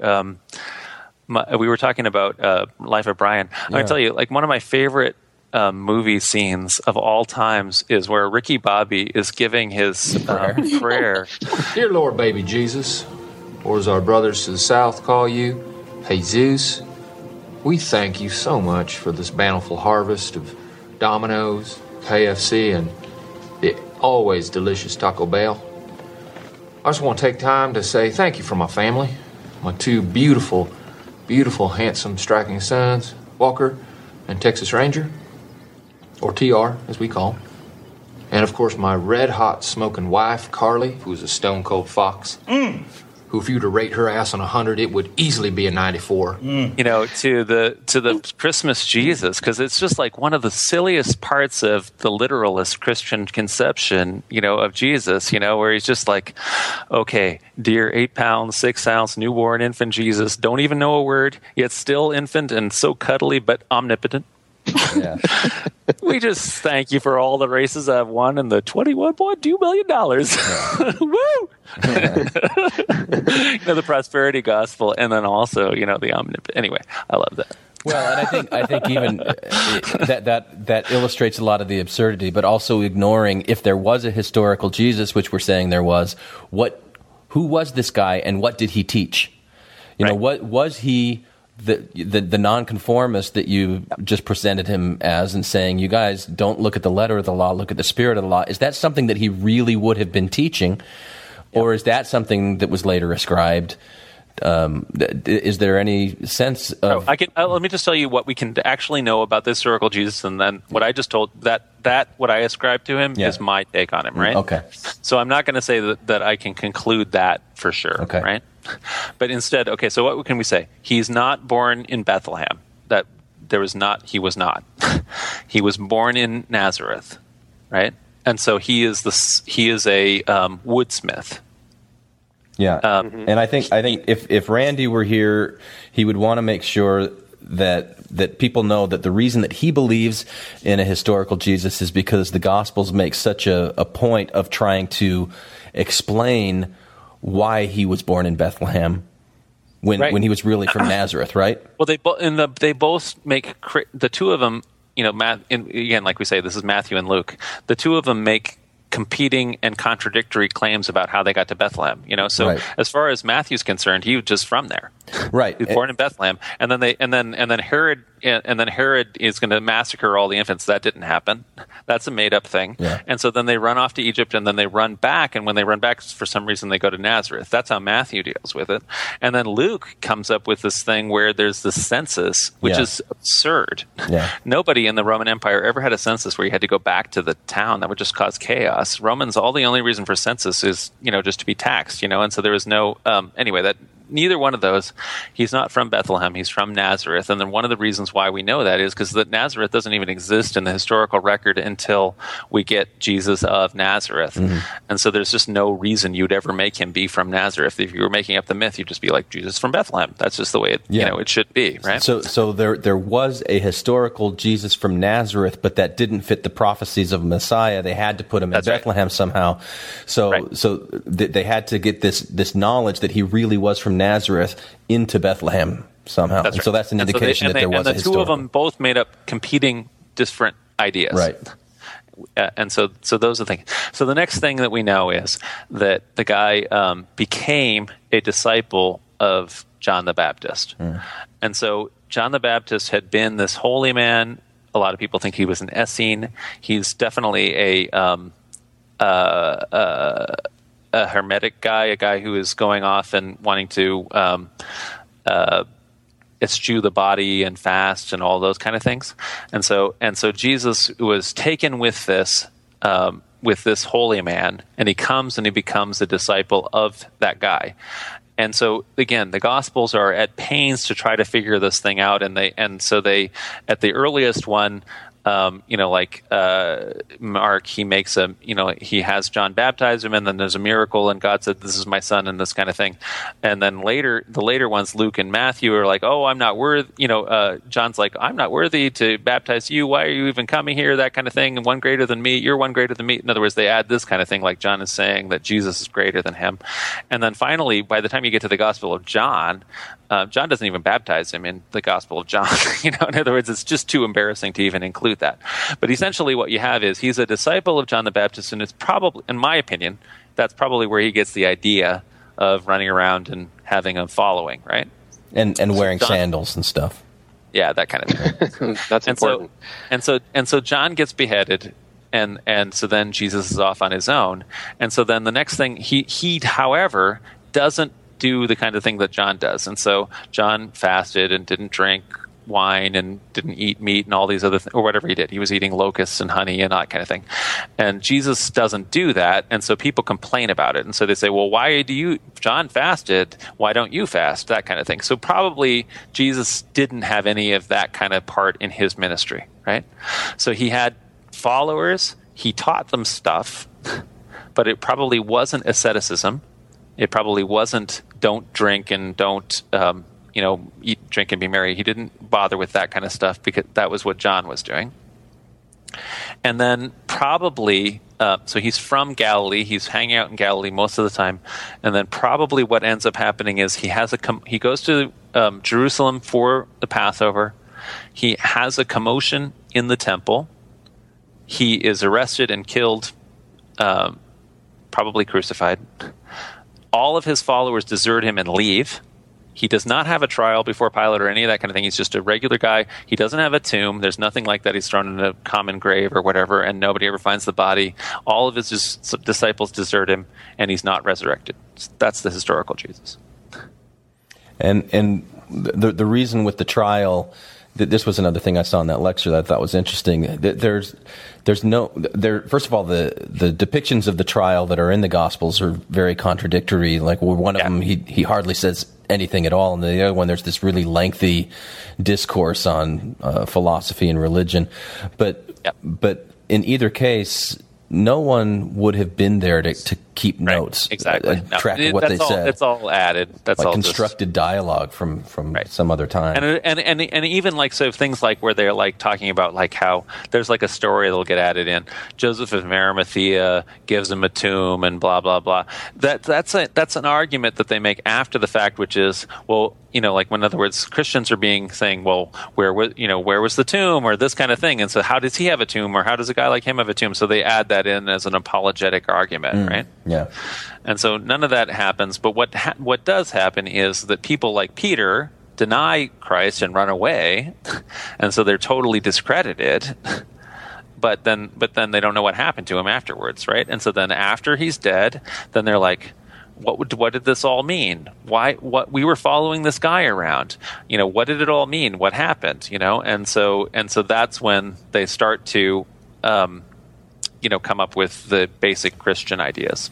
So why do, like when it comes to Paul, like you talked about him earlier as being a credible friend of a friend of Jesus, knowing someone who knew Jesus, but his story about how he saw Jesus on the road, just a vision. The vision, that's not credible?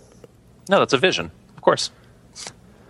Okay, so let me explain this. So this was another, like a Joseph Smith seeing things with spiritual eyes and the three witnesses and all that. History. That has nothing to do with history. That's a vision. So in other words, he didn't meet the historical Jesus. He met a visionary Jesus, and you can meet a visionary Jesus too. Is that how he claimed it? Yeah. Okay. By the way, you can't read Luke. Luke wrote Acts. Luke has nothing. Luke didn't know anything about what was going on in. I mean, that isn't hardly any history in Acts. But no, when you read about what Paul had a vision. So he had that doesn't mean that's not what I'm saying about Paul.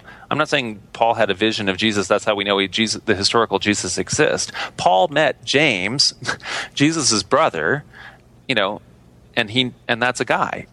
And so in other words, so there you go. I mean, that's the historical Jesus. I'm not talking about a vision.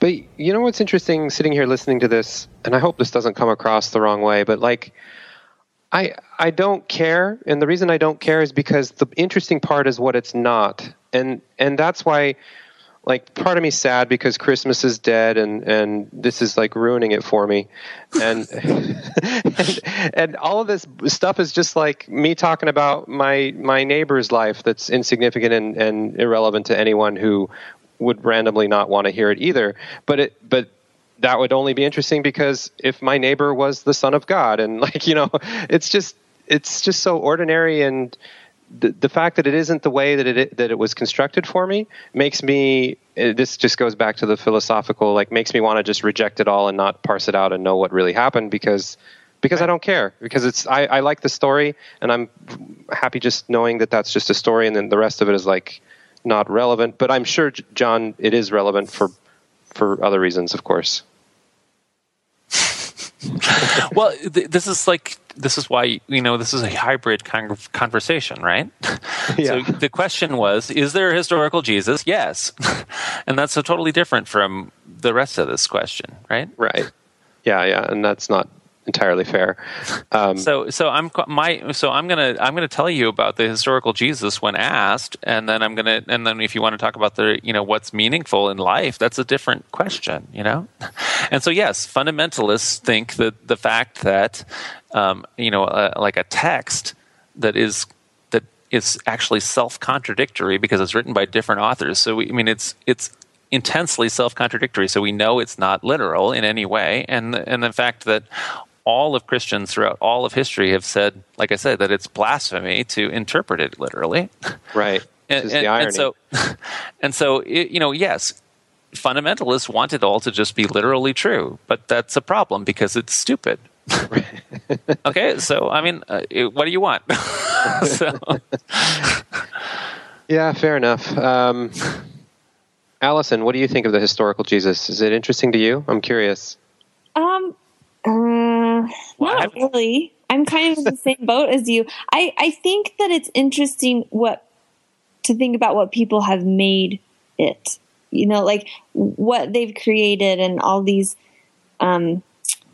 this picture of Jesus that people have made because it's meaningful to them. So like John, when you say that there's a historical Jesus and then there's like, how do you find meaning in life? And those are two separate things. I think I don't like to use generalizations, but I do it all the time. I'm sorry. I think for most Christians, I'm going to say they're not two separate things. I think Right. You're right. Most people who are religious, they tie those two together really, really tightly.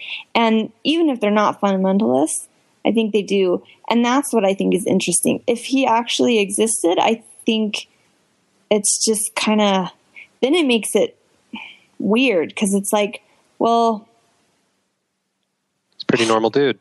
It's just a normal guy. And so how did all this stuff become from just some normal guy? That's fascinating to me. Yeah. Well, he was a philosopher, in my view. So this is now where I'm going to get off of. I told you the bare minimum that we can say. That's what the historical Jesus was. Right. But the next part of it is, and so like you guys quoted a bunch of parables.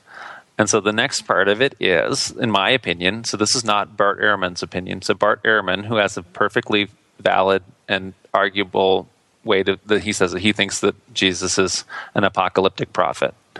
And so as far as Bart Ehrman's concerned is Jesus was predicting the end of the world, and he was predicting that it was going to happen within everyone's lifetime, right? And obviously that doesn't have any meaning. That doesn't useful at all. Because that was stupid. That didn't happen, right? And so anyway, and Bart Ehrman has concluded, therefore, that it was all stupid and it didn't happen, and that's fine, right? And so he converted himself from being a fundamentalist to being a liberal Christian to being an atheist or an agnostic or whatever he is now, right? Okay. And that's a completely valid historical position to take. I don't agree with him because I think that he has at the core of his feeling about why Jesus is a apocalyptic prophet is that he says, well, John the Baptist was an apocalyptic prophet, and Jesus's followers, like Mark, believed in apocalypticism.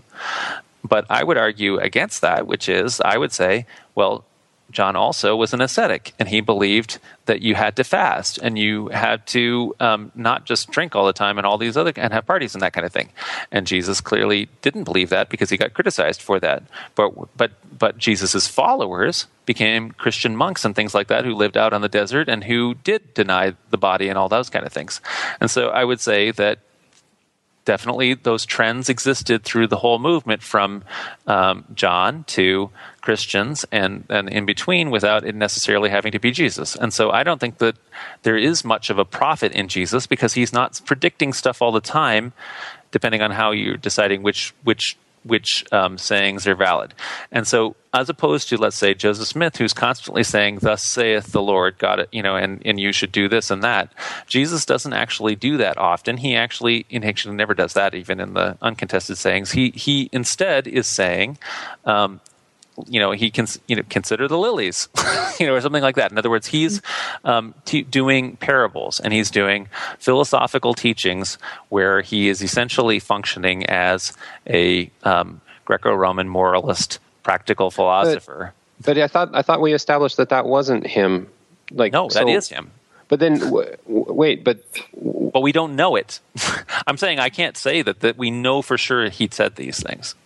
What I told because you it's is, like the dream within the dream of this guy's brother saying it from this guy from 20 years ago, right? That's what I'm saying is I think it's the most is. likely scenario that he said these things. I think he probably did say these things, is what I'm saying. But what I'm saying is, before, when I gave you that bare minimum list, that Jesus was born in Nazareth and that kind of thing, that's when I'm dealing with Christian mythicists, people who are saying Christ is just a myth.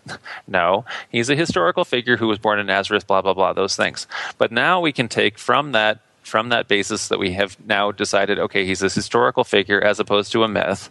Now we can try to decide which of these things is a valid saying. Okay. And so I'm not saying that these sayings are invalid. I'm saying that there actually is very wide likelihood that some of these sayings are very valid that go back to him. And those are...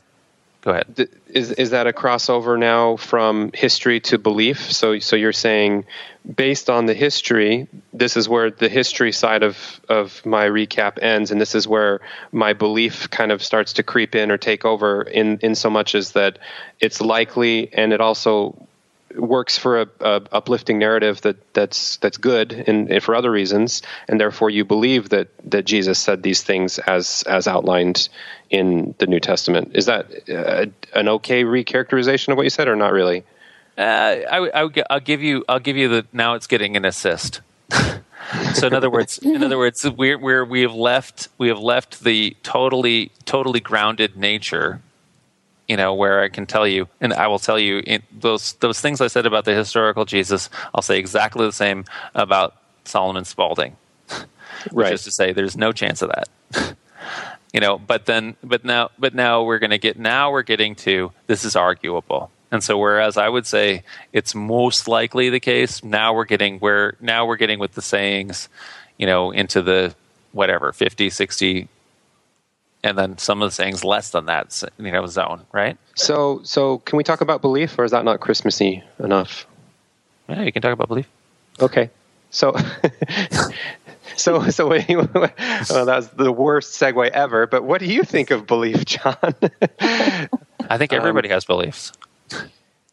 I think that belief. What depends on what you mean by belief. But so what I mean by belief, when I say belief, is you have to have premises or postulates, and then you have to have things that are based on those. So, for example, if a person is going to tell you, if Randy's going to tell you maybe that he's a radical imperialist or something like that, empiricist, I'm sorry, not imperialist, empiricist. And so he's probably going to, so he might quote a great Christian thinker like William of Ockham and say that he believes in the principle of parsimony, right? But parsimony is a belief. We don't have parsimony. We just believe that the simpler explanation is better, but we don't actually have. That's a postulate, right?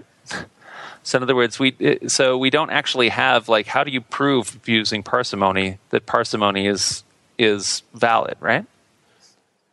Yeah, I mean that's a really complicated, nuanced example that nobody would ever think of, but it's good. I'm sorry for vocab of nuance. I'm sorry. I would just say, okay, so what you have to have, even in geometry, let's say in math, which I hate using in math because math is not like humans. But anyway, and we always have these flaws where we start with math and we try to get to all of human experience because math isn't like humans. But anyway, so even in math, you have to have, we accept that a point is this or something like that, and then you build from that to get the Pythagorean theorem, right? So in other words, you have a postulate, which is belief, and then you have, based on that, conclusions or probabilities that are drawn from that. But a postulate is now it's going to get semantic. It's not so much belief as it is like a plausible or probable approach that you want to explore more and test against to validate. Whereas belief doesn't have anything to do with that, at least in the religious sense. Belief intrinsically can stay a belief forever and ever, and that's just fine. But a postulate doesn't have that status of just, oh, we postulate this and then we're never going to, really dissect it ever again because it's just a postulate. That's how I see belief. Is it's not something that you stress test all the time like a postulate. Does that make sense? I actually don't. I guess I don't think so, because I think that actually you would stress test the beliefs. I think that belief more is like a hope, is how I think of it. But that's just me. I like the word hope a lot more than belief. I'll give you that for sure. Sure, hope is wonderful. But I guess for belief, I would define it as the postulate, and you would trust it. Yeah, trust. Yeah. Test is what test it. Oh. Well, but I don't think that I'm having a hard time not using my own anecdotal experiences with this, because I don't think that I went around testing all of my beliefs when I believed in things. Neither did I. You were a fundamentalist. You weren't testing them to fail. You were testing them to succeed. I don't know what you mean about it, but fundamentalism. That's no, you're right. I was. All of the Mormon definitions for these things. I mean, Glenn just had this thing where he was talking about how you can't have belief and doubt in the same. I mean, he was quoting actually not quoting. He played General Authority talks, which I never have listened to ever. And when I hear these things, I'm just like, oh my God, what are you people listening to? Crazy. It's insane. I mean, of course you have doubt and belief at the same time. Everybody has that in the same, because you doubt your beliefs, you test them. Well, I guess, but yeah, now we're just going back to the whole. Well, I guess what is belief? I don't know. I mean, I don't know. That's how I would define it. Well, I certainly like your definition. And Google says an acceptance that a statement is true or that something exists. It's an acceptance. It's not according to Google. Yeah. So we accept that there's, let's say we accept that there's a point that occupies no space or blah, blah, blah. And then, okay, there we go. We have that accepted postulate. And now we're going to build from that. Yeah. I guess I just need to interact with more Christians like you, because I don't know what you're talking about. Testing faith and building upon it and challenging it all the time to see if it's really accurate. It's more of a, like you said, a fundamentalist approach is the predominant, at least again to Allison's point, my anecdotal experience. That's just for belief to be this thing that is what you're postulating and constantly wondering about and reevaluating and changing. Let's give a specific example, Bob, because I'm getting lost. So a belief in God. Let's talk about a belief in God. That's the number one favorite pick for sure. Yeah, that's something that people would think of, right? Besides umbrellas or raining, yeah, right. Whether it's raining, yeah. Right. Japanese people always know. Yeah. I mean, honestly, when I was writing that talk 5 years ago, that's the example that I wanted to give, but I felt like it was too edgy to give in a sacrament meeting, or to even say the word "there is no God" over the pulpit. Wow. But anyway, so because John does have a belief in God, and so we could call that an acceptance. But I don't think you're like constantly testing and reevaluating it, because it's right. Like you're saying it's an unknowable thing. You're just taking it as a given, and you're not worrying about it. Then you're kind of like going on from there. But whereas maybe Bob, what you're used to in the Mormon experience is that you're constantly patting yourself on the back and trying to reinforce this thing and reinforce this thing. Right. I don't know. I think there's differences there. But that's because Mormonism is a post-Enlightenment reaction to the Enlightenment, where the construction of what God is you have to constantly say, I know the church is true. I know God is this and that and whatever, right? In other words, because it's already a defensive reaction to people who are saying, I don't believe in God. And in fact, the Book of Mormon is talking about that kind of stuff, right? So the Book of Mormon actually talks about people who are saying they don't believe in God, and then it turned out they actually are Satanists. Or right? they ask for a sign, and the sign is that God is going to strike you dumb. Right, exactly. So in other words, ask. it's a reaction to the Enlightenment in this time period when people started saying they don't believe in God. Whereas, how many times did Christ say, Jesus. How many times did Jesus say, in order to achieve salvation, you must believe in God? 0? Exactly. Well, we don't so in know. other words, anyway, we don't have any record of it, right? But it wouldn't have been in there at all because nobody in antiquity was telling you that you had to believe in God. God isn't actually in antiquity or throughout the Middle Ages a question of belief. People aren't. It does exist in the Old Testament. The quotation will be like, "You have to believe that Yahweh is God," but the reason for that is because what essentially they're saying is that they're saying that you have to believe that what this guy who had been just a little pagan god with a lowercase g is the universal God, right? It's a tribalistic claim, right? Right. So in other words, so that does exist in the Old Testament, but it doesn't exist in the New Testament really.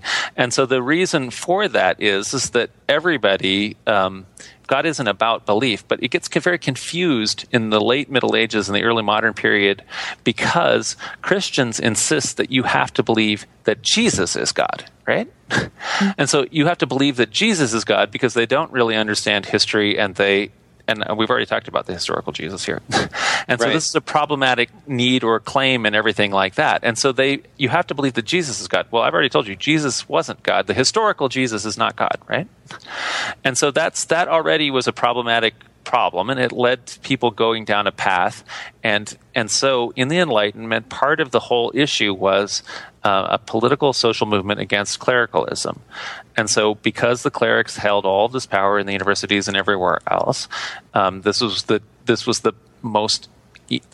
social path to take, which was we're going to say, well, all this thing that you are defining and that you have power over, we're going to say no to. Right? And so we'll reject that. But all the way up until that time, God isn't a matter of belief. God is a matter of definition. And so if you go back to pre-Christian pagan Romans, like when we were talking about even here, the historical Jesus was not born on December 25th. December 25th was after Julius Caesar fixed the calendar. That is the day, the Natalis Solis Invicti, the birthday of the invincible sun, which is the head of the Godhead, God, for pagans. Pagans didn't believe by the end, they didn't believe in all these little gods were God, but they believed in God. They believed in the divine. The divine was not some guy. Plato and Aristotle were religious reformers who were talking about redefining, everybody's belief from these little forces, chaotic forces, or anthropomorphized chaotic forces as had emerged, and instead we're going to redefine our views in what the infinite is, what is causing all of ultimate reality to exist. And so that's what they defined as God, and that definition has been totally variable ever since then, including all the way up through the Reformation. And so God isn't God, not Jesus. Jesus is God. That was a matter of belief. God is not a matter of, I believe in God or I don't believe in God. God is a matter of definition. And so when you say I don't believe in God, that is actually simply saying I have a model or a definition that I've decided on for what God is, and I don't think that exists.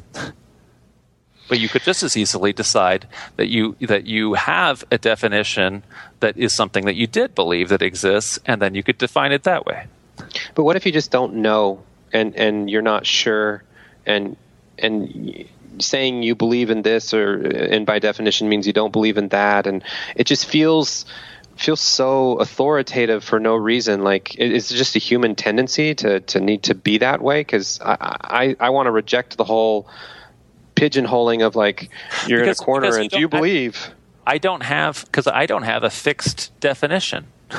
So in other words, I'm not like, I don't know everything. I'm studying I'm studying constantly. I'm like listening right now to teaching company lectures on the entire history of Christian theology, and I'm just barely getting through. I'm like listening right now to all this Protestant stuff, which is crazy. But it can definitely, when you're listening to all this Protestant crap, when you're listening to Zwingli talk about, whether or not we're justified through merit, obviously not. No way. All this crap.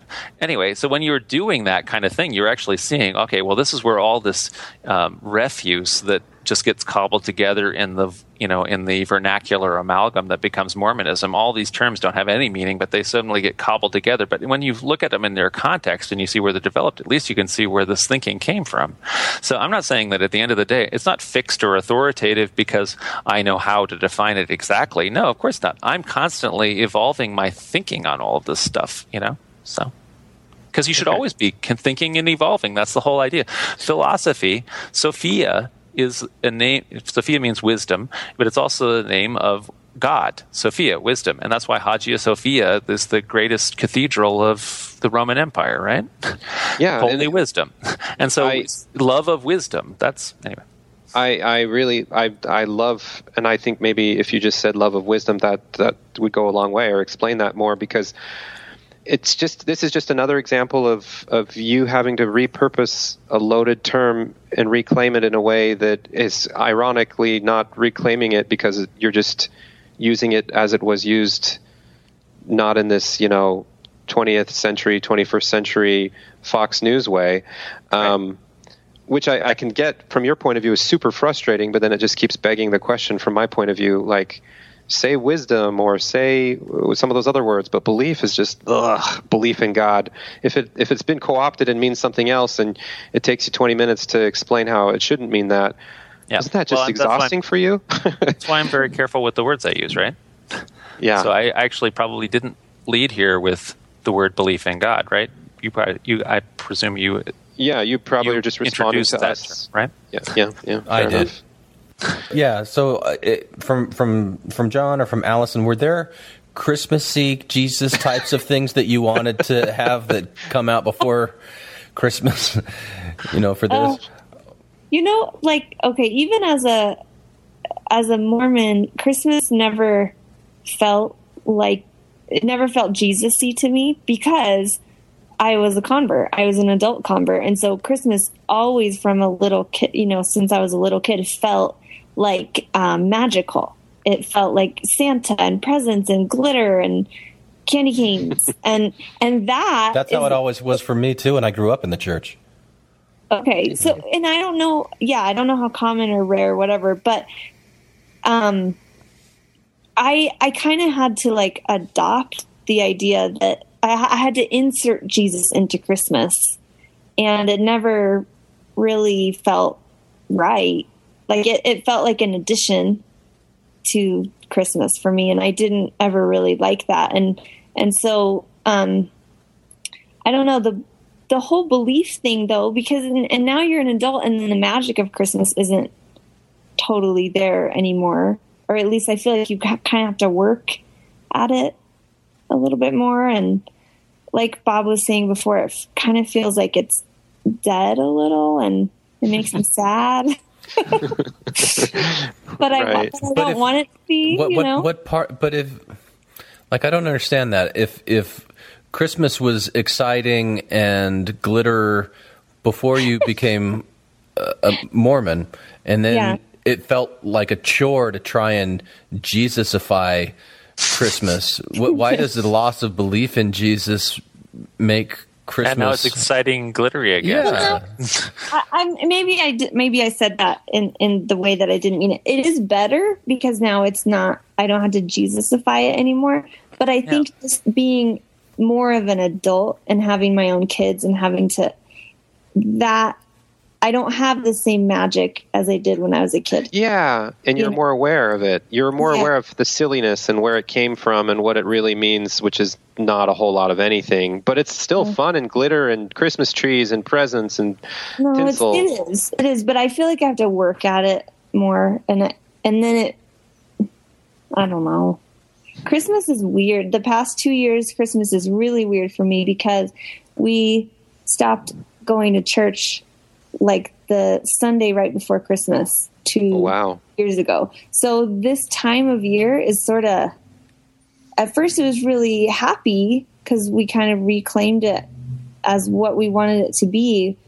But then this year it's like, I want it to mean what it always meant to me as a kid, but it's hard to get back to that because everybody else Jesusifies it. I don't know. I think there's so much about Christmas that's not centered on Jesus. You know, you can watch It's a Wonderful Life. You can watch Christmas Story. You can watch Elf. You know, you can put lights up on your house and put a leg lamp in your front window. You know, I mean, there's just so many things about it that it's like Thanksgiving, Halloween. Every once in a while, one of the Christmas songs will be like Hallelujah, or Silent Night, and there's stuff in there about Jesus or the first Noel or stuff. But then you've also got Jingle Bells and Frosty the Snowman and all these other things that I don't know. That's true. No, I just need a good perspective on it. Yeah, that's a good point. I that's totally worthless in terms of the podcast. I'm sure. I'm sorry. No, actually, I liked it. Well, I mean, like we were even just saying, you know, the holiday itself has nothing to do with the historical Jesus, so you shouldn't feel bad in any way. Yeah. You know, and actually, I mean, even in recent history, in the United States, in the probably even in the 19th century, it was a big drinking holiday, and it was only, you know, like reformers and that were able to kind of push the drinking off to New Year's. But you know, so yeah. Well, I'm going caroling out with some friends for work, and they're like, bring your kids and we're going to drink and it's going to be a good time. And so I'm really excited about that, and I'm just really hoping that like Jesus doesn't come up, you know. Yeah. Well, I don't think he will. Yeah, and you still see nativity scenes in people's yards, and there are going to be, one of my favorite Curb Your Enthusiasm episodes is when they do the nativity. Have you guys seen that? No. Oh, it's fantastic because Larry David, the entire episode, he keeps coughing because he's got a pubic hair stuck in his throat. I'm kind of in a bind. It's Christmas Day. We have no manger scene. Is it a manger scene? A nativity, certainly. We don't have a nativity scene in my house. We had one, but I ate it. There were cookies. And is there any way that I could get your group to go to my house? I obviously we would work. We'll work something great! out. A donation for the church would be a capital thing. Fine, a donation. Yeah, great. Yes. Okay. Hey, Joseph, let me ask you a question. Are you okay? I got a pubic hair stuck in my throat. Oh, that's unfortunate. I can't get rid of this thing. It's killing me. Okay. It's driving me nuts, Joseph. Driving me nuts. I'm not interested in your personal. Oh boy, and married, by the way, has quite the bod. What? Come on, Joey. Between you and me, you and Mary. You don't feel like it every now and then. What do you do? No, you know what? We're leaving. That's it. Let's pack it up. We're leaving. What? Come on, Joe. I'm not going to stand for this. Don't Joe me. We're leaving. You will take it back. You will stand right here and take it back. Please, take it back. Shut up, Mary. Get off me. Wait a second.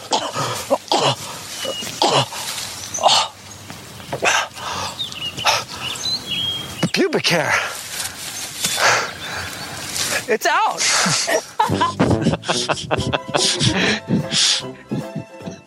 But so you do have like the Jesusification, the nativities and the hymns and things like that. It'll come up, and definitely that was one of my favorite aspects of Christmas as a kid when church would be only 1 hour instead of 3 hours, and it was mostly just singing hymns instead of hearing talks.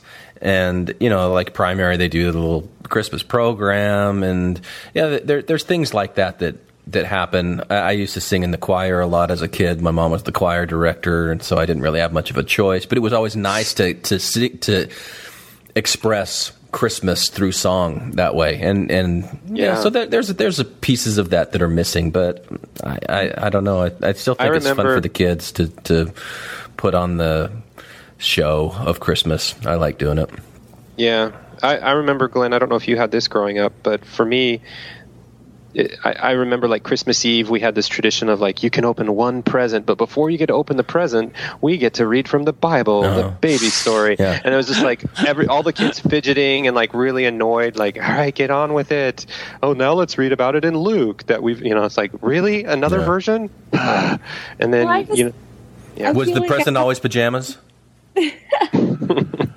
It was always pajamas for us. Frequently, yeah. I just feel like we have to come up with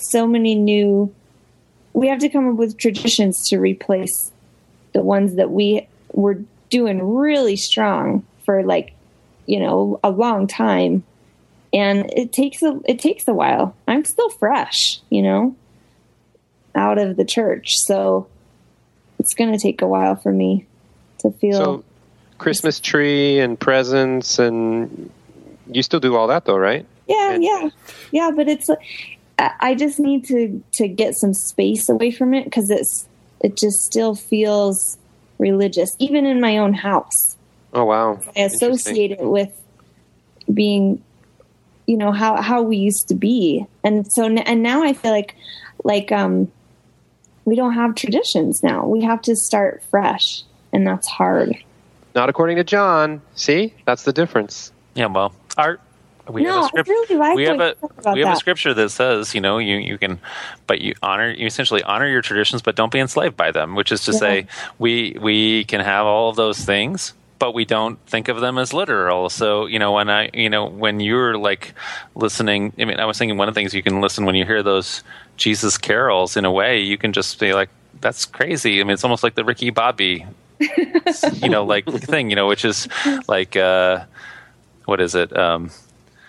Jesus, Lord, at thy birth, right? Or those kind of, all of the different, hymns, and but little Lord Jesus, no crying he makes, right? Yeah. Where does that come from? Yeah. That's like the songwriter has created their own, in the same exact way that the gospel writers created their own thing. The songwriter has taken upon them to say, well, obviously, if Jesus was God and he's a baby, of course he wouldn't cry, that kind of thing. So, or put them in the same category that you put Rudolph the Red-Nosed Reindeer, and you're singing about his backstory. And you don't think that he really was excluded from reindeer games. Hey, what do you say we both be independent together, huh? You wouldn't mind my red nose? Not if you don't mind me being a dentist. It's a deal. We're a couple of misfits. We're a couple of misfits. What's the matter with misfits? By the way, when you watch it though, now you're like, oh my God, Rudolph the Red-Nosed Reindeer, that story is awful. Santa's a bigot. He's horrible if you watch that thing, because it's like created in the 50s or 60s or whenever they made that story, and it's just like, oh my God, Santa's awful. Well, but that was the whole point of it. It was, I know, but it's crazy, right? So anyway, it's good. That's kind of like the Baby It's Cold Outside song. You listen to it now and you're like, ugh. Oh, maybe just a little bit more. We'll put some records on while I pour. The neighbors might think. Yeah, but it's bad out there. Hey, what's in this No rape? cabs to be had out there. Creepy dude trying to keep the girl It's date rape. I don't know. No, but Rudolph was trying to decry bigotry. Right? I agree. It's neat that they did that. Santa they really threw Santa under the bus on that one. Right. But they reclaimed him at the end. There's this great Santa character arc where he realizes that, the misfits really can have value, and we'll reclaim all the misfits on the island. Right. Like, I watch it now, and I think that the guy who wants to be the dentist, I don't remember what his name is, that's like a huge euphemism for homosexuality. I don't know why, but I thought, he wants to do something different than everybody else does. Right. That's what this is about. Yeah, I watch that now. Yeah. So tell us, Glenn, what does Heat Miser represent? Oh, that was the the year without Santa Claus. Yeah, the year without Santa Claus. When it was in July or something, right? Right. I wasn't as familiar with that one. I know there were a whole series that they did, and they did like 2 with Baby New Year, and they did one with what are we the Easter talking Bunny. about? I don't know. We're talking about the Rankin Bass specials. Yeah, Rankin Bass specials. The claymation Rudolph stuff. Oh, okay. See, John and I are in our 40s. Right. Sorry, you guys didn't all watch this like stuff. a Garfield Christmas growing up? That's kind of no. This is pre Garfield Christmas. Yeah. It was like pre VCRs and stuff when you like knew the night of the week that it was going to come on, and you waited up and you had to sit through all the commercials and stuff to see it on TV when there were 3 channels. Right. That reminds me. Did you guys ever watch the BC cartoons?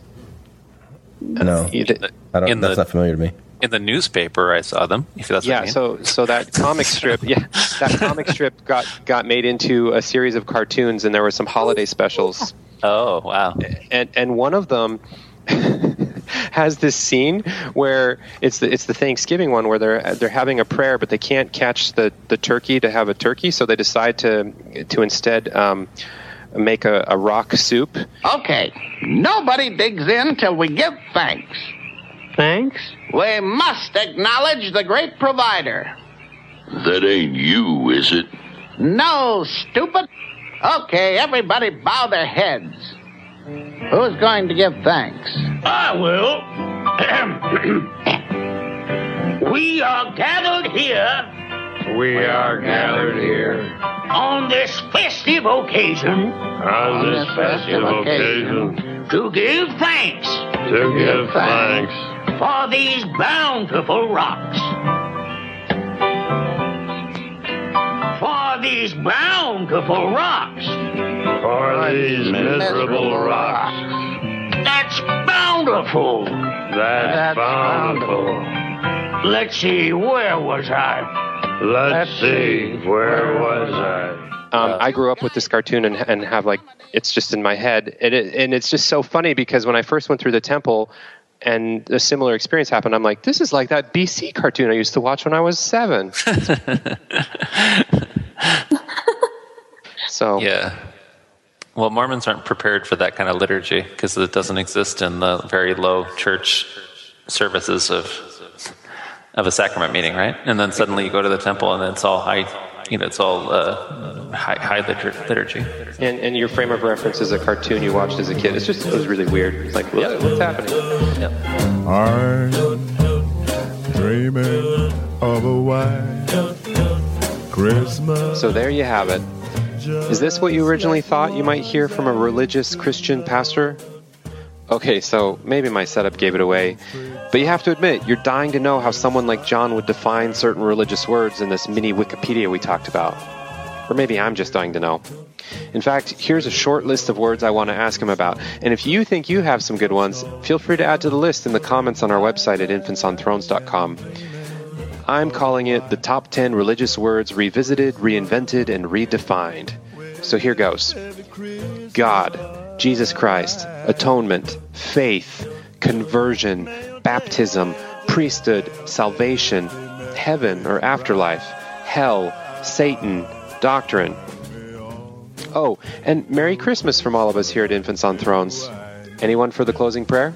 Hi, this is Jeremy from Monticello, Utah, and I was excited when I found Infants on Thrones because I learned there would be awesome people to hang out with in the next life in whatever kingdom apostates go to.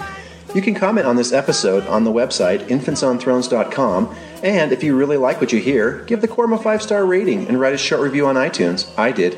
Anyone for the closing prayer? So there you are! I might have known it would end up like this.